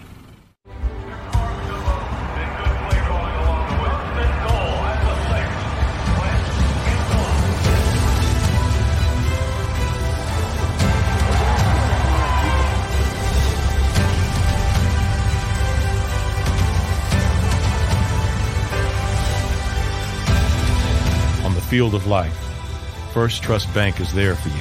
Champions on 3. 1, 2, 3. Because Philadelphia dreams deserve a Philadelphia bank. This is a key. It's a family tree. It's a pair of wings. It's a secret handshake. And a ticket to anywhere in the world. It's more than a uniform. It's the door to a world most people only dream of. There's Strong, and then there's Army Strong. Try it on at GoArmy.com.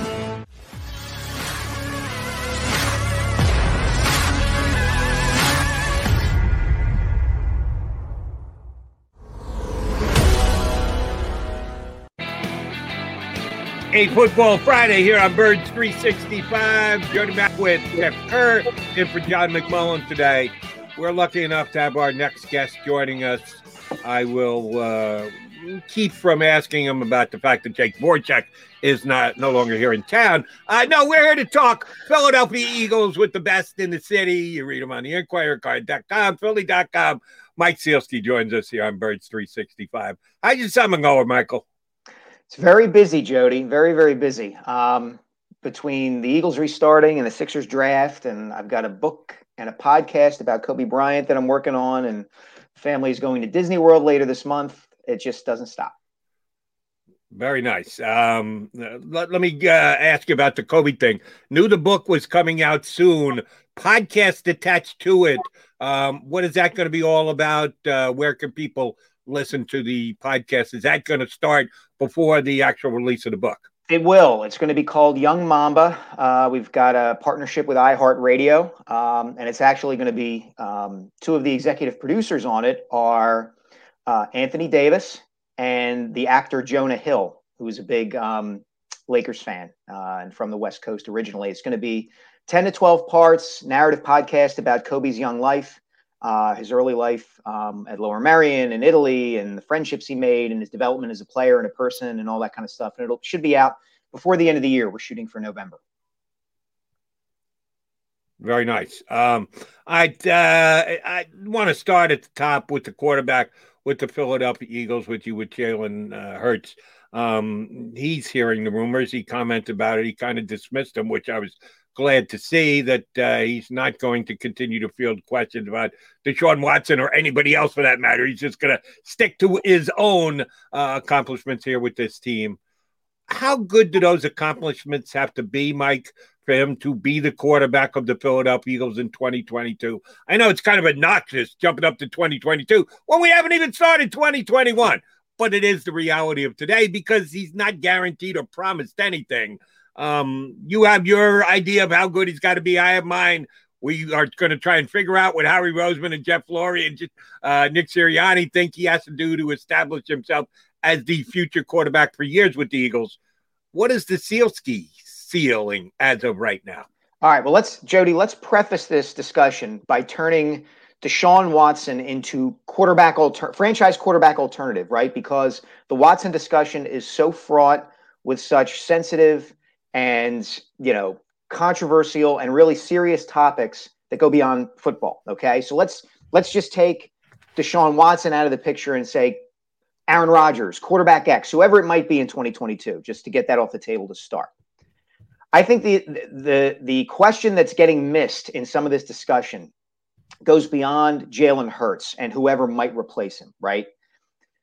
In the modern NFL, teams really have a choice to make. They can say, all right, we are going to have a quarterback who we think will be competent or, in a best case scenario, better than competent on a rookie contract. And we can take the rest of the salary cap space that we are not spending on our quarterback and use it to fill out other aspects and areas of the team. Okay. That's what happened in 2017. The Eagles had loads of salary cap space because Carson Wentz was on his rookie deal and Nick Foles' contract really hadn't kicked in and become really expensive yet. And they were able to go get a bunch of veteran players who helped them win a Super Bowl. That team up and down was deep, experienced, really solid. Once you make the decision to go to a franchise quarterback and pay him like one, you have to sacrifice in other areas. And the question becomes, is your quarterback then good enough to kind of carry the team himself to a greater degree than he would have when he was less expensive?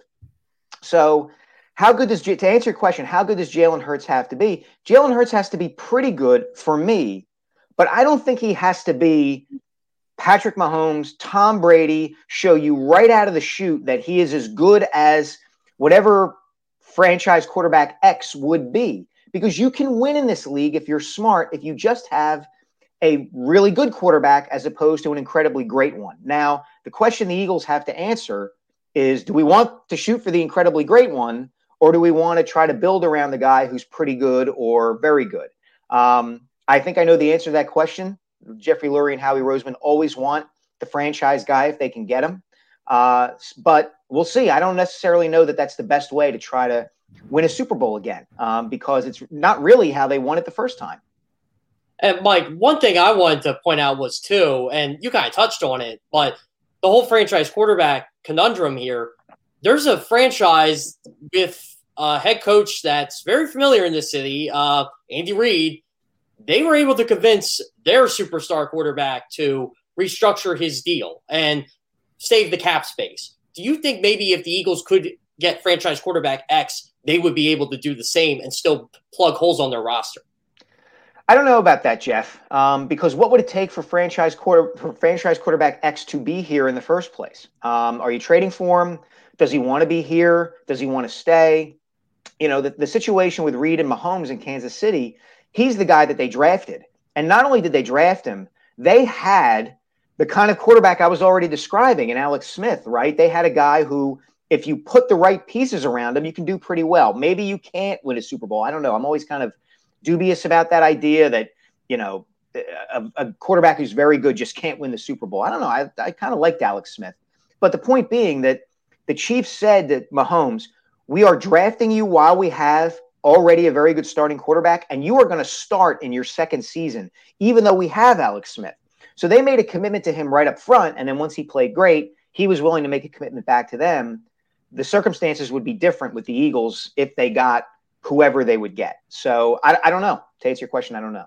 All right, let's get real specific about a quarterback that we're talking about here, even though he's not in Philadelphia and may never be in Philadelphia, but I want your take on him just the same, Sealski. Where the Texans are right now with Deshaun Watson, he's in their camp. He's participating. But we know he has this black cloud over him that the NFL acknowledged this week by not putting him on a commissioner's list or not suspending him, that at least as per their investigation, there isn't enough to do so. So he's with the Texans. He doesn't want to be with the Texans. The Texans have probably accepted the fact that we're not going to be able to mend these fences. At some point, we're going to need to move him. But we want to move him and get the most possible. They floated it out there through media sources. Yeah, somewhere around 5 draft picks and 2 starting players would be their asking point. Seven starters. That's all we need for our quarterback. Nothing like starting the bidding process high. How is this going to shake out? Are the Texans doing this correctly, asking for the moon and the stars, and then come back down? If the league doesn't make a decision and he is still there, is he going to walk out of camp? Are they going to let him walk out of camp? How do you think that Deshaun Watson plays down there in Houston? I think it's fascinating and it's fraught. I would be surprised if he were moved before there were decisions or a decision reached one way or another on the outcome of all these sexual misconduct charges. Unless these teams already are 100% certain of how that circumstance is going to play out, both in the courts, whether they be the civil or criminal courts, or with respect to the NFL. And I don't know that anybody knows that yet. So to answer your question, Jody, I would look, this is a weird situation because he clearly doesn't want to be there. He wants to be traded, to the point that it looked like his attorney, Rusty Hardin, leaked or told ESPN that there had been exactly 10 alleged victims who had filed criminal charges against him. Right. Why would his defense attorney want that public? I mean, it didn't make sense unless in some kind of weird, odd way, Hardin was using that and Watson wanted that information out there to try to get the Texans to trade him. I don't understand a lot of what's happening here. And I don't want to pretend to. But it seems to me that given the way that attitudes have evolved about these issues related to Watson away from the field over time, and given how sensitive teams are going to be to that and the NFL is going to be to that, it would surprise me if anything happened with respect to the Texans moving Watson, regardless of what they want for him or what to get for him, until that issue is resolved. Mike, one thing that's really concerning me about the Eagles right now is their wide receivers have not been good the first 2 days of camp. Devonta Smith has been as good as advertised, but after him, it's kind of like it's worse than the James Thrash, Todd Pinkston era. Those guys could at least catch a football. These guys, they're so unproven. Do you feel, the Eagles will even try to address this, or they just going with the flow at this point? I think, Jeff, they're going to go with the flow, as you put it. I think they feel like they have, we're 2 days of camp in. There have been circumstances and issues that have come up with respect to a couple of these guys. My colleague Jeff McClain reported yesterday, for instance, that Jalen Watkins, failed a conditioning test and is dealing with some personal issues, the death of someone close to him, and that contributed to why he wasn't quite prepared for camp. Travis Fulgham is not, quite there yet. Greg Ward missed a day. But I don't think the Eagles are looking at this and saying, okay, well, we got to go get somebody else just to be competent, 2 days in the camp. I think they're going to give these guys some rope because, look, they invested resources in these guys. Fulgham showed them enough last year that you don't want to say, well, he can't play. And there are circumstances in which he can. The question is, is he taking the steps and developing in the way that he ought to so that he can contribute this season? Same thing with Reagor. Excuse me. I said Jalen Watkins. I meant Jalen Reagor. Same thing with Reagor. So, I wouldn't look at them and go, oh, okay, well, we got to get somebody in here who can just catch the ball. I think they're going to say, let's let camp play out. We've got a young head coach. Let's let him work with these guys and see, presume that they improve over time. Mike, if the head coach were a player, I think we describe him as a high motor guy, that's the way he goes about doing his job and doing his business. I think it's entertaining. I'm enjoying watching him and always think it's fun. The question is it actually working with his players? And some of the big-time veterans of this team, the Lane Johnsons and the Jason Kelce's, have come up and taken the coaches back and said he's doing a good job and he's got all the players interested in following him and the like. That's a really good sign when your veteran guys who've been there, done that, been part of a Super Bowl winning team, take his back. We had one report from Michael Robinson of NFL Network who said, not everybody feels this way, that it isn't universally accepted that Coach Sirianni is beloved in that Eagle locker room. How will we judge that from far? They'll know, and you guys will get guys to tell you stuff on the record, off the record, and the like. But is there some other external way we can judge how Nick Sirianni's way of doing things is being received by his team? Yeah, we can. How hard they play. Not even whether they win or lose games, depending on their talent level and how good Hurts is, and whether young players develop. Do they play hard for him? This to me is an interesting question, Jody, because there's kind of like a generational thing, I feel like, with respect to these sorts of coaching tactics and approaches. I don't know if you guys saw it on social media this morning. You were probably doing the show, but there's a video clip going around social media of Dan Campbell, the Lions' new coach, doing burpees with his players during warmups. Jeff, you're shaking your head. You probably saw it. I did. Yes. And and the reactions to that amongst, like, I'm 46. Okay. So the reactions to that generally among media members and football fans who are older than me is like, look at this happy high school horse bleep that this guy is doing, right? That'll wear off in time. And maybe it will. But there is another side to the argument that the modern athlete, people who are younger than me, significantly younger than me, respond to this sort of coaching approach, that they want the coach, the person they're working for, to feel as invested in their, meaning the players or employees' success as possible. That whole, like, I'm the coach and you're going to listen to me because I'm the coach, doesn't work all the time anymore. It certainly does when you have the credibility of a Bill Belichick, let's say, but even Andy Reid isn't that way all the time and really never has been. So you'll know by whether they are playing hard. That's what you'll know, right? Like, even go back to Andy Reid's first season, even in 1999, John Chaney used to say this all the time when he was alive, and you would get him talking about coaching and philosophy and those sorts of things.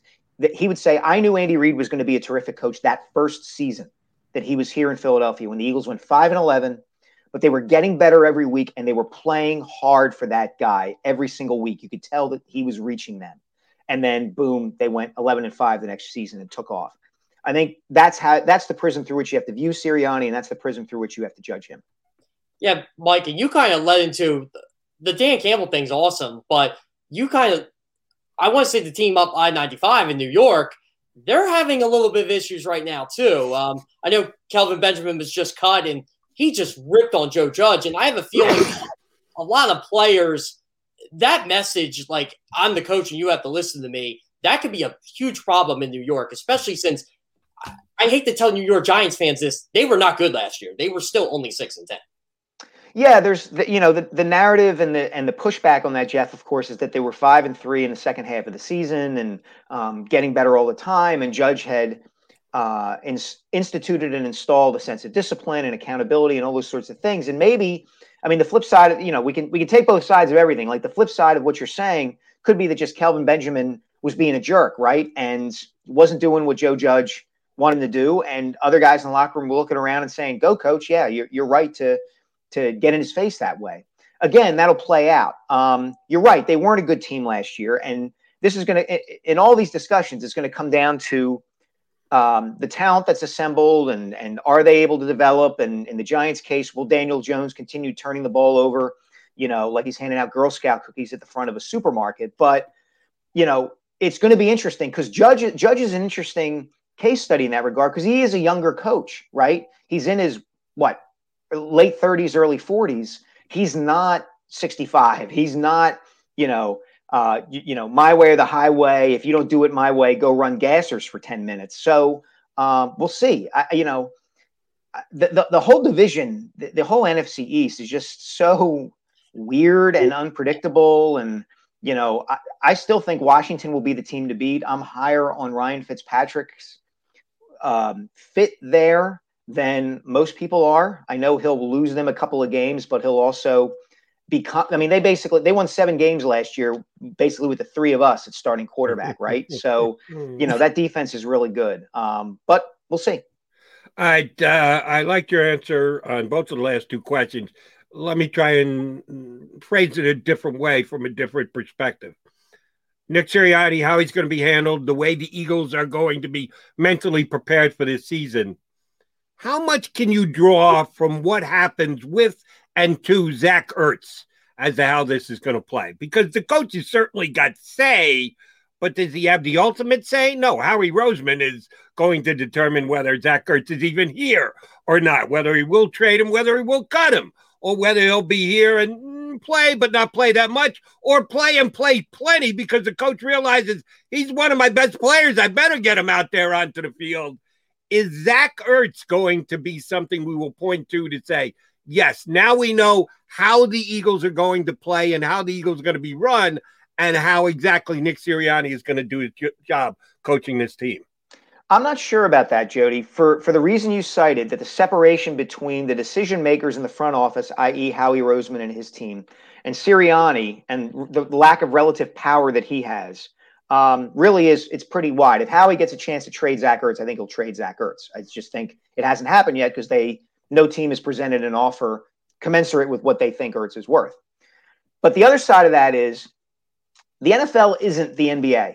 It isn't a league where you can tank really and have it help you, right? I mean, the Cleveland Browns notwithstanding, that team needed to flush everything for a long, long time. And even then they ended up hiring Freddie Kitchens after they, had flushed everything. So, but there is value in having guys like Ertz and Brandon Graham and Jason Kelce, even on a young team that is not expected to compete and challenge for a Super Bowl this year. There is something to football culture. And so from Sirianni's standpoint, I could totally see him saying, you know what, Zach Ertz is a pro. He can help us and he fits into my offense in these regards. I can use him. Maybe he's healthier and back to being closer to the Zach Ertz we saw in 2017, 18, and 19, rather than the one who played last year and was kind of a shell of himself. And even if the Eagles aren't competing even for the NFC East Championship, it might be good for Sirianni to have Ertz playing a lot, just to have a guy who is a pro's pro, who has been there and done that, doing that for a team that's full of young players. Mike, Darius Slay has been pretty vocal this offseason. I mean, you've seen it on social media. He's always retweeting obscure stats, and I am the king of obscure stats. So he's been retweeting a lot of my stuff about pass deflections, about his pass rating against. But we got to be realistic here. He wasn't what he was advertised in Detroit. He just wasn't that type of player. How concerning will it be for the Eagles if you get the 2020 Darius Slay in 2021? It's concerning. Look, everybody's talking about how the Eagles stabilized their secondary by signing Steven Nelson, right? You got a number 2 cornerback. Now you can move Avonte Maddox to the slot where he's more comfortable, et cetera, et cetera. The Eagles were really bad in pass defense last season. It was not good. And so, yeah, they're going to be better. But you're right. I don't think Darius Slay, I think what you're talking about, Jeff, is he was not a big play cornerback, right? Didn't live up to the nickname. Yeah, and there was an expectation that he was going to be. This was a defense that really struggled to force turnovers last season. And that was such a hallmark of the defense, particularly in that Super Bowl season, right? Every time they needed, a sack fumble or an interception, they seemed to get one. Some of that is circumstance, but some of that is the nature of the players that you have in that secondary. And I'm curious to see how this plays out. Maybe Josh Sweat, or Derek Barnett kind of develop and emerge as pass rushers, which forces some hurried throws from quarterbacks, which leads to interceptions or whatever the case may be. That's kind of the rosiest scenario you can come up with.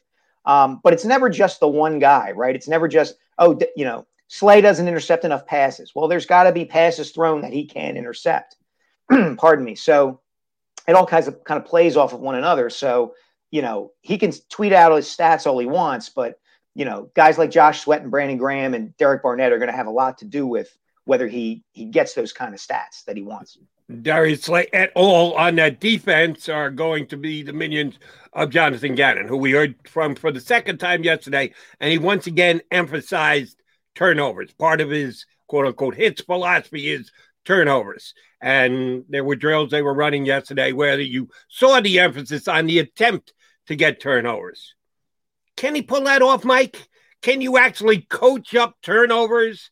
Can you put things in place to get yourself turnovers for your team? Or could that actually open up a door to making some mistakes defensively if you put too much of an emphasis on it?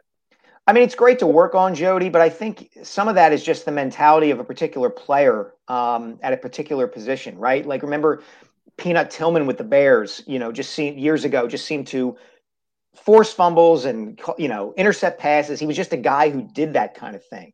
So it's great that Gannon is accentuating that and is getting that into players' minds.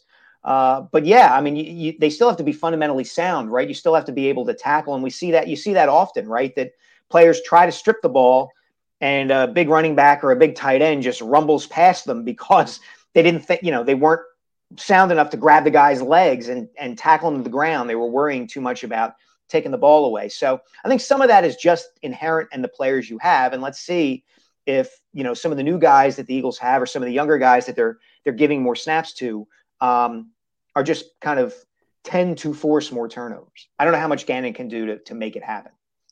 Mike, I think it's pretty clear Howie Roseman controls the 53-man roster here. But in the Doug Peterson era, it was more – I don't think there was much collaboration between the two. And I think that's where the friction started.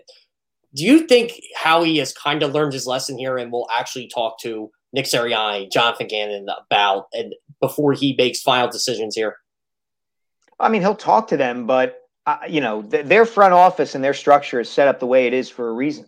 There was a reason they ended up hiring Doug Peterson as a head coach. There's a reason in a particularly infamous column I wrote before their Super Bowl season, I referred to Doug as a potted ficus while he was standing next to Howie Roseman during an NFL draft press conference. Is because the Eagles believe that the coach should coach, generally speaking, and he should offer some input into the roster, but he doesn't have final say by any stretch of the imagination. He doesn't even have as much say as a lot of coaches around the league. That comes down to Howie and his staff. And so, I mean, they'll talk to Nick, I'm sure, but Nick ain't going to be making the decisions here in any regard. They haven't changed that approach as far as I know. It's funny that you brought up that very famous ficus line that you used, because this year in the draft afterwards press conference, yeah, we heard a lot more from Nick Sirianni than we ever did Doug Peterson in any of the drafts that he was ever here for.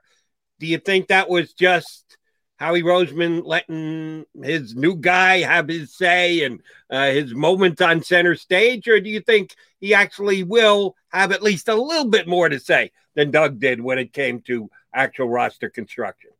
I think he'll have more to say in press conferences than Doug did, Jody. Because Sirianni, that's just his personality. He's a naturally, outgoing, gregarious, we're going to compete against competition who are competitors, et cetera, et cetera. But in the end, the proof is in the pudding. The proof is not, I don't think, I'm always hesitant to kind of read into how much a coach or executive says in a press conference. Their actions always kind of speak louder than their words. Sure. And you can glean some insights here and there, but I'd be surprised if Sirianni had any more polls, so to speak, in the front office than Peterson did. Mike, what would you consider a successful season for the Eagles, given everything that happened last year? I mean, I think anything better than 4-11-1. And as I said earlier, the indications that they believe in Nick Sirianni. That's the important thing, right? It's the retest. It's the, we're 5-11, but we've got Donovan McNabb. The defense is really good, and you can see this guy knows what he's doing. And if we get the right players around this coach and this quarterback and on this roster, good things can happen. Chip Kelly was different. Chip Kelly, even though they went 10-6 both of his first 2 years, you didn't have that sense around him within the locker room. You kind of had this like, is this really working? I don't know about this guy. I don't like this, and that made it that much more dubious about, is this going to work in the long term, even though the team's record was really good. Same thing with Doug. Like, you could see Doug could scheme an offense. Those first 3 weeks in 2016, when they got out to that 3-0 start and, they were whipping the Steelers and all of that, and everybody, and Wentz looked great. You could see that he had the kind of coaching mind, just designing plays at the time that showed he was pretty smart. That to me is that's where the proof in the pudding will be is, do they look like a competent team that has the potential to improve? Is it just that they need better players, or is it that they don't know what they're doing? They're misusing timeouts. They're not prepared for certain strategic things. That'll be the way you'll judge Sirianni and the team, I think. Mike, last one for me, and I want to play into Jeff's question, just look at it a little differently, judging the Eagles' overall 2021 season when it's over and done with. The way the schedule's laid out, it's pretty tricky early, and it gets easier late. Now, that's my evaluation, and I can be as wrong as the next guy. We always think we know exactly what are the hard parts, what are the easy, and then we find out it's the exact opposite. But they got all those division games late, and last year the division wasn't good. I think it'll be better this year, but I don't think it's going to be great. If they finish up strong, will we say, hey, that's a really good sign because it took time to get used to Coach Sirianni and they were building things, but they came on strong late? Or will we say, well, yeah, they beat up a couple of their other weakling division mates late in the season? How do you balance the way the schedule seems to lay out versus are they actually making improvements over the year? Well, let me preface my answer with the caveat that I love the NFL. Part of the reason I love the NFL is the unpredictability of it. You know, a new coach comes in and nobody knows what he's going to do, and that sometimes can propel a team to a surprising season. And you start week one with the Falcons, and that to me, that is a game that is, I hate saying this, but it is prime for the Eagles to get beat and get beaten soundly. Ooh. Because the Falcons have an established, experienced veteran quarterback in Matt Ryan, who's going to be running a new system with some new toys, including Kyle Pitts at tight end. And Arthur Smith is a well-regarded offensive mind. That just seems to me one of those games where a team makes changes in the offseason and it gets them off to a quick start right away. And that team is not the Eagles. Having said that, I think any victory against teams in your own division is inherently more valuable than teams outside your division. So to answer your question, Jody, if they're winning 3 out of the last 4 games of the season against the NFC East, I think it will be regarded as, okay, they're improving. It won't matter whether the division is good or bad because those are the games that matter more. You got to beat the Giants. You got to beat the Cowboys. You got to beat Washington. So no matter how bad the division is, the team and its fans will look at that and say, okay, well, relative to the teams that matter most to us and to the Eagles, we stack up pretty well. And let's take that into 2022. No, we'll see if it plays out that way. All right, Mike, understand the podcast for the Kobe book is going to start before the end of the year. Again, give us the time frame as to when the book is actually going to be available.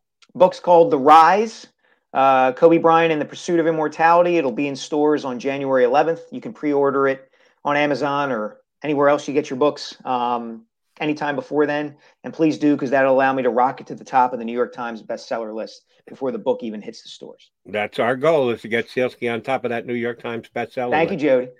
John, Mike, always a pleasure, buddy. You know we'll be tapping into you again soon enough. Thanks, guys. I enjoyed it. Our pleasure. Mike Sielski for the Inquirer, as good a columnist as you're going to find in this town being Philadelphia. We are Philadelphia Eagles, a.k.a. Birds 365. He's Jeff Kerr. I'm Jody McDonald. We'll come back, put a bow on the show next. Stick around. I get scared sometimes. Of a lot of things. Joining in. Decisions. The dark. The dark. But I once heard someone say, but as I always say, it's okay to be afraid. As long as you face the fear. And keep moving forward. Wherever you are in life, count on the name trusted in insurance for over 80 years. Independence Blue Cross. The savoring taste of a good bag of beef jerky is so enjoyable at any time of the day, as long as you can find it. Here's what we suggest. Pure Bull Beef Jerky is our answer, and soon it will be yours. Locally produced in the Philadelphia region, this high-quality, healthy protein snack is easy to secure. Go to steersnacks.com, and you'll see hot garlic, tropical heat, Pure Bull dry rub, and our favorite, Huck and Fod. What's that? Huck and Fod. Go now to steersnacks.com. Welcome to the Wildwoods, the perfect place where you can safely do everything or nothing at all. Catch a wave, take a nap, go for a drive, grab a bite. It's your vacation, and we're doing everything we can to make it a safe one. The Wildwoods. Your vacation, your way. The International Brotherhood of Electrical Workers, Local Union 98, is a proud sponsor of The Labor Show with J. Doc and Krause every Saturday night from 6 till 8 p.m. IBEW Local 98's highly trained and superbly skilled electricians are the best in the business, setting the highest safety standards in the electrical industry. So when you're planning your next industrial, commercial, or residential project, choose an IBEW Local 98 union contractor. Learn more at IBEW98.org.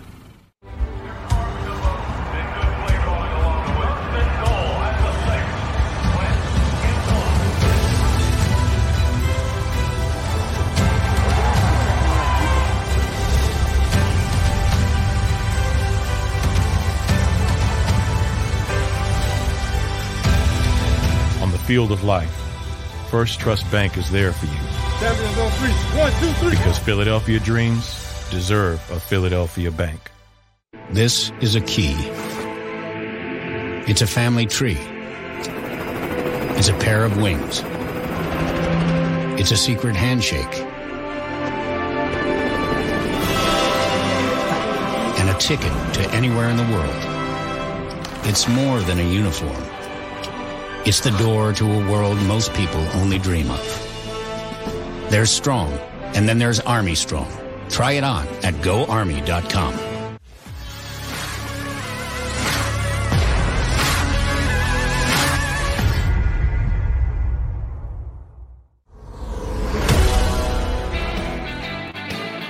Coming down the home stretch here on a Football Friday edition of Birds 365. Jeff Kerr in for Johnny Mack, who is right now at Eagles practice day 3. Yes, it's nice to actually be able to see and evaluate Philadelphia Eagles on the football field, getting ready for the 2021 season. We're still a pretty significant amount away from that first game, that first week. Interesting take by Mike Sielski there. He actually thinks the Falcons will be favored and should be favored and could actually put a hurting on the Eagles week number 1. All right, then let's put the pressure on the Eagles, Jeff Kerr. If they win that game, does that signify, hey, they could be a winning team? Sielski said they were going to get crushed, and they go into Atlanta and win their opener, or is Sielski onto something that if they do go down there and get their Tuchus' kick by 2 or 3 touchdowns, we go, oh, shoot, we're in for another 4-11 and 12-1 season, aren't we? How big is that first game? Well, to me, it's a must-win game just based on what the schedule is. You got to be realistic with yourself here. You got San Francisco coming for the home opener week 2 on September 19th. They're going to be a good team. They got a lot to prove, and everybody says, oh, Jimmy Garoppolo, Trey Lance. No, Jimmy Garoppolo is starting quarterback. Kyle Shanahan pointed that out. Jimmy G has pointed that out, and he's willing to help Trey Lance. I think Trey Lance is actually going to be that guy who kind of starts in 2022, not 2021. So you're going to get the 49ers at their best, especially on defense. That's going to be a tough game. And you got Dallas in week 3. To me, that is a winnable game, but can the Eagles defense stop that offense? So that's concerning. Then you got Kansas City week 4. This isn't getting easier here. Carolina week 5, maybe. Tampa Bay on short week 6. Those first 6 games for this football team are brutal. And I've said it before, they can go 2-4 out of that. I think that's huge for this football team. I know 2-4 is a low bar, but look at the teams they're facing. So if they get blown out by Atlanta like Mike thinks, oh boy. Yeah, I agree with you and like the way you evaluate the en masse full 6 games. 2-4, perfectly fine with that because I think they're going to be major underdogs in several of those games. How those 2 wins are going to be gotten to be determined, but yeah, week 1 against Atlanta. When you look at the other 5 games, you chose to draw the line at 6, which is a good spot to draw it. Compared to, you're going to say that that's that much easier a game or tougher a game than any of the other one? No, it's one of the more winnable games out of their first 6 if the teams come back and play like they did last year. So, yeah, I'm not going to say must win, but it's going to be a significant game, and it's going to be a good litmus test game for people to get a feel about the Eagles. Now, you know what's going to happen now that I've said that. They're going to win that first game, then going to lose 5 in a row. Or they're going to get crushed in that first game and then come back and upset for San Francisco the week after. You know as soon as I take this stance that it's going to be the exact opposite of what I say, right, Jeff? Yeah. I do a game-by-game prediction for the Eagles every day. Once the schedule comes out, it's way too early, premature. It's just for fun. And I always say, I don't know why I'm doing this. Everything I say ain't going to happen. And I think there's only one year I actually got everything right. Well, at least the record, and that was 2017 because I am the eternal optimist. And I'm like, yeah, this team's going to win 12 games. They played a lot better. They were a 3-4 win team, and they went 7-9 the year before, and I loved all the free agent signings, and I got ripped and ridiculed for it. And I don't want to toot my own horn here, but every other year I've been way off with this football team. And I keep saying, look, they got to win in Atlanta. I think this is, you talked about litmus test, Jody. How about their offense? Because Atlanta's defense is not that good. And I want to see what Jalen Hurts can do against what I think is going to be a poor defense. I want to see if Devonta Smith can put up some numbers, and the Eagles should be able to run the ball in that game, which I think Nick Sirianni is going to do a lot of. I think for the Eagles to win that game, and I know we're talking about a game 7 weeks away here, but they got to control the clock and keep Matt Ryan, Kyle Pitts, and Calvin Ridley in that offense off the football field. And I think they can do that and make the game close, but if they can't, I think Mike's right. They could get the pants knocked off them. Buddy, I'm pretty sure it was Chip Kelly's first year. I predicted the Eagles to finish 10-6, and the Eagles finished 10-6. So, man, I was ready to take a victory lap because of that prediction. But truth be told, yeah, you make your picks every week on the Friday before whatever. Here's what you think the Eagles are going to do. I was 3-13, just picking the individual games. I was awful, but I got a bunch of games right that I thought they were going to win, and they didn't. I got a bunch of games wrong that I thought they were going to lose, and they ended up finding a way to win. 10-6, right on. They hit the number right on the head. Yeah, but I got 13 games wrong out of 16 during the season making individual picks. So, that's why I got my opinion. You've got yours. Johnny Mac's got his. Buddy, you did a really good job these past 2 days, and I'm looking forward to having you with us again next week. Thanks, pal. Yeah, I appreciate it. This has been a lot of fun. I'm really enjoying talking to you, talking to Johnny Mac. Mike was a lot of fun. I can't wait. This is perfect prime for me and great for writing for CBS because I get so much intel just from this show. Appreciate that, and we're looking forward to having you on next week. Quickie, what's that shirt you got on there? What is that? Oh, that's my Super Bowl 45 shirt. 45, all right. CBS had the Super Bowl last year. It was a dud, but there was a lot of hype going into that game. We'll hype up the Eagle season all regular season, leading up to the regular season, all preseason long. You want your Eagles hype, you get it right here with us here on Birds 365. If you missed any of today's show on the Jacob Media channel, listen to the podcast on your way home. Available on YouTube, Apple, and Spotify. Without the ones like you, who work tirelessly to keep things running, everything would suddenly stop. Hospitals, factories, schools, and power plants, they all depend on you. No matter the weather, emergency, or time of day, you're the ones who get it done. At Grainger, we're here for you with professional-grade industrial supplies.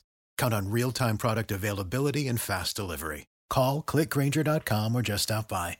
Grainger, for the ones who get it done.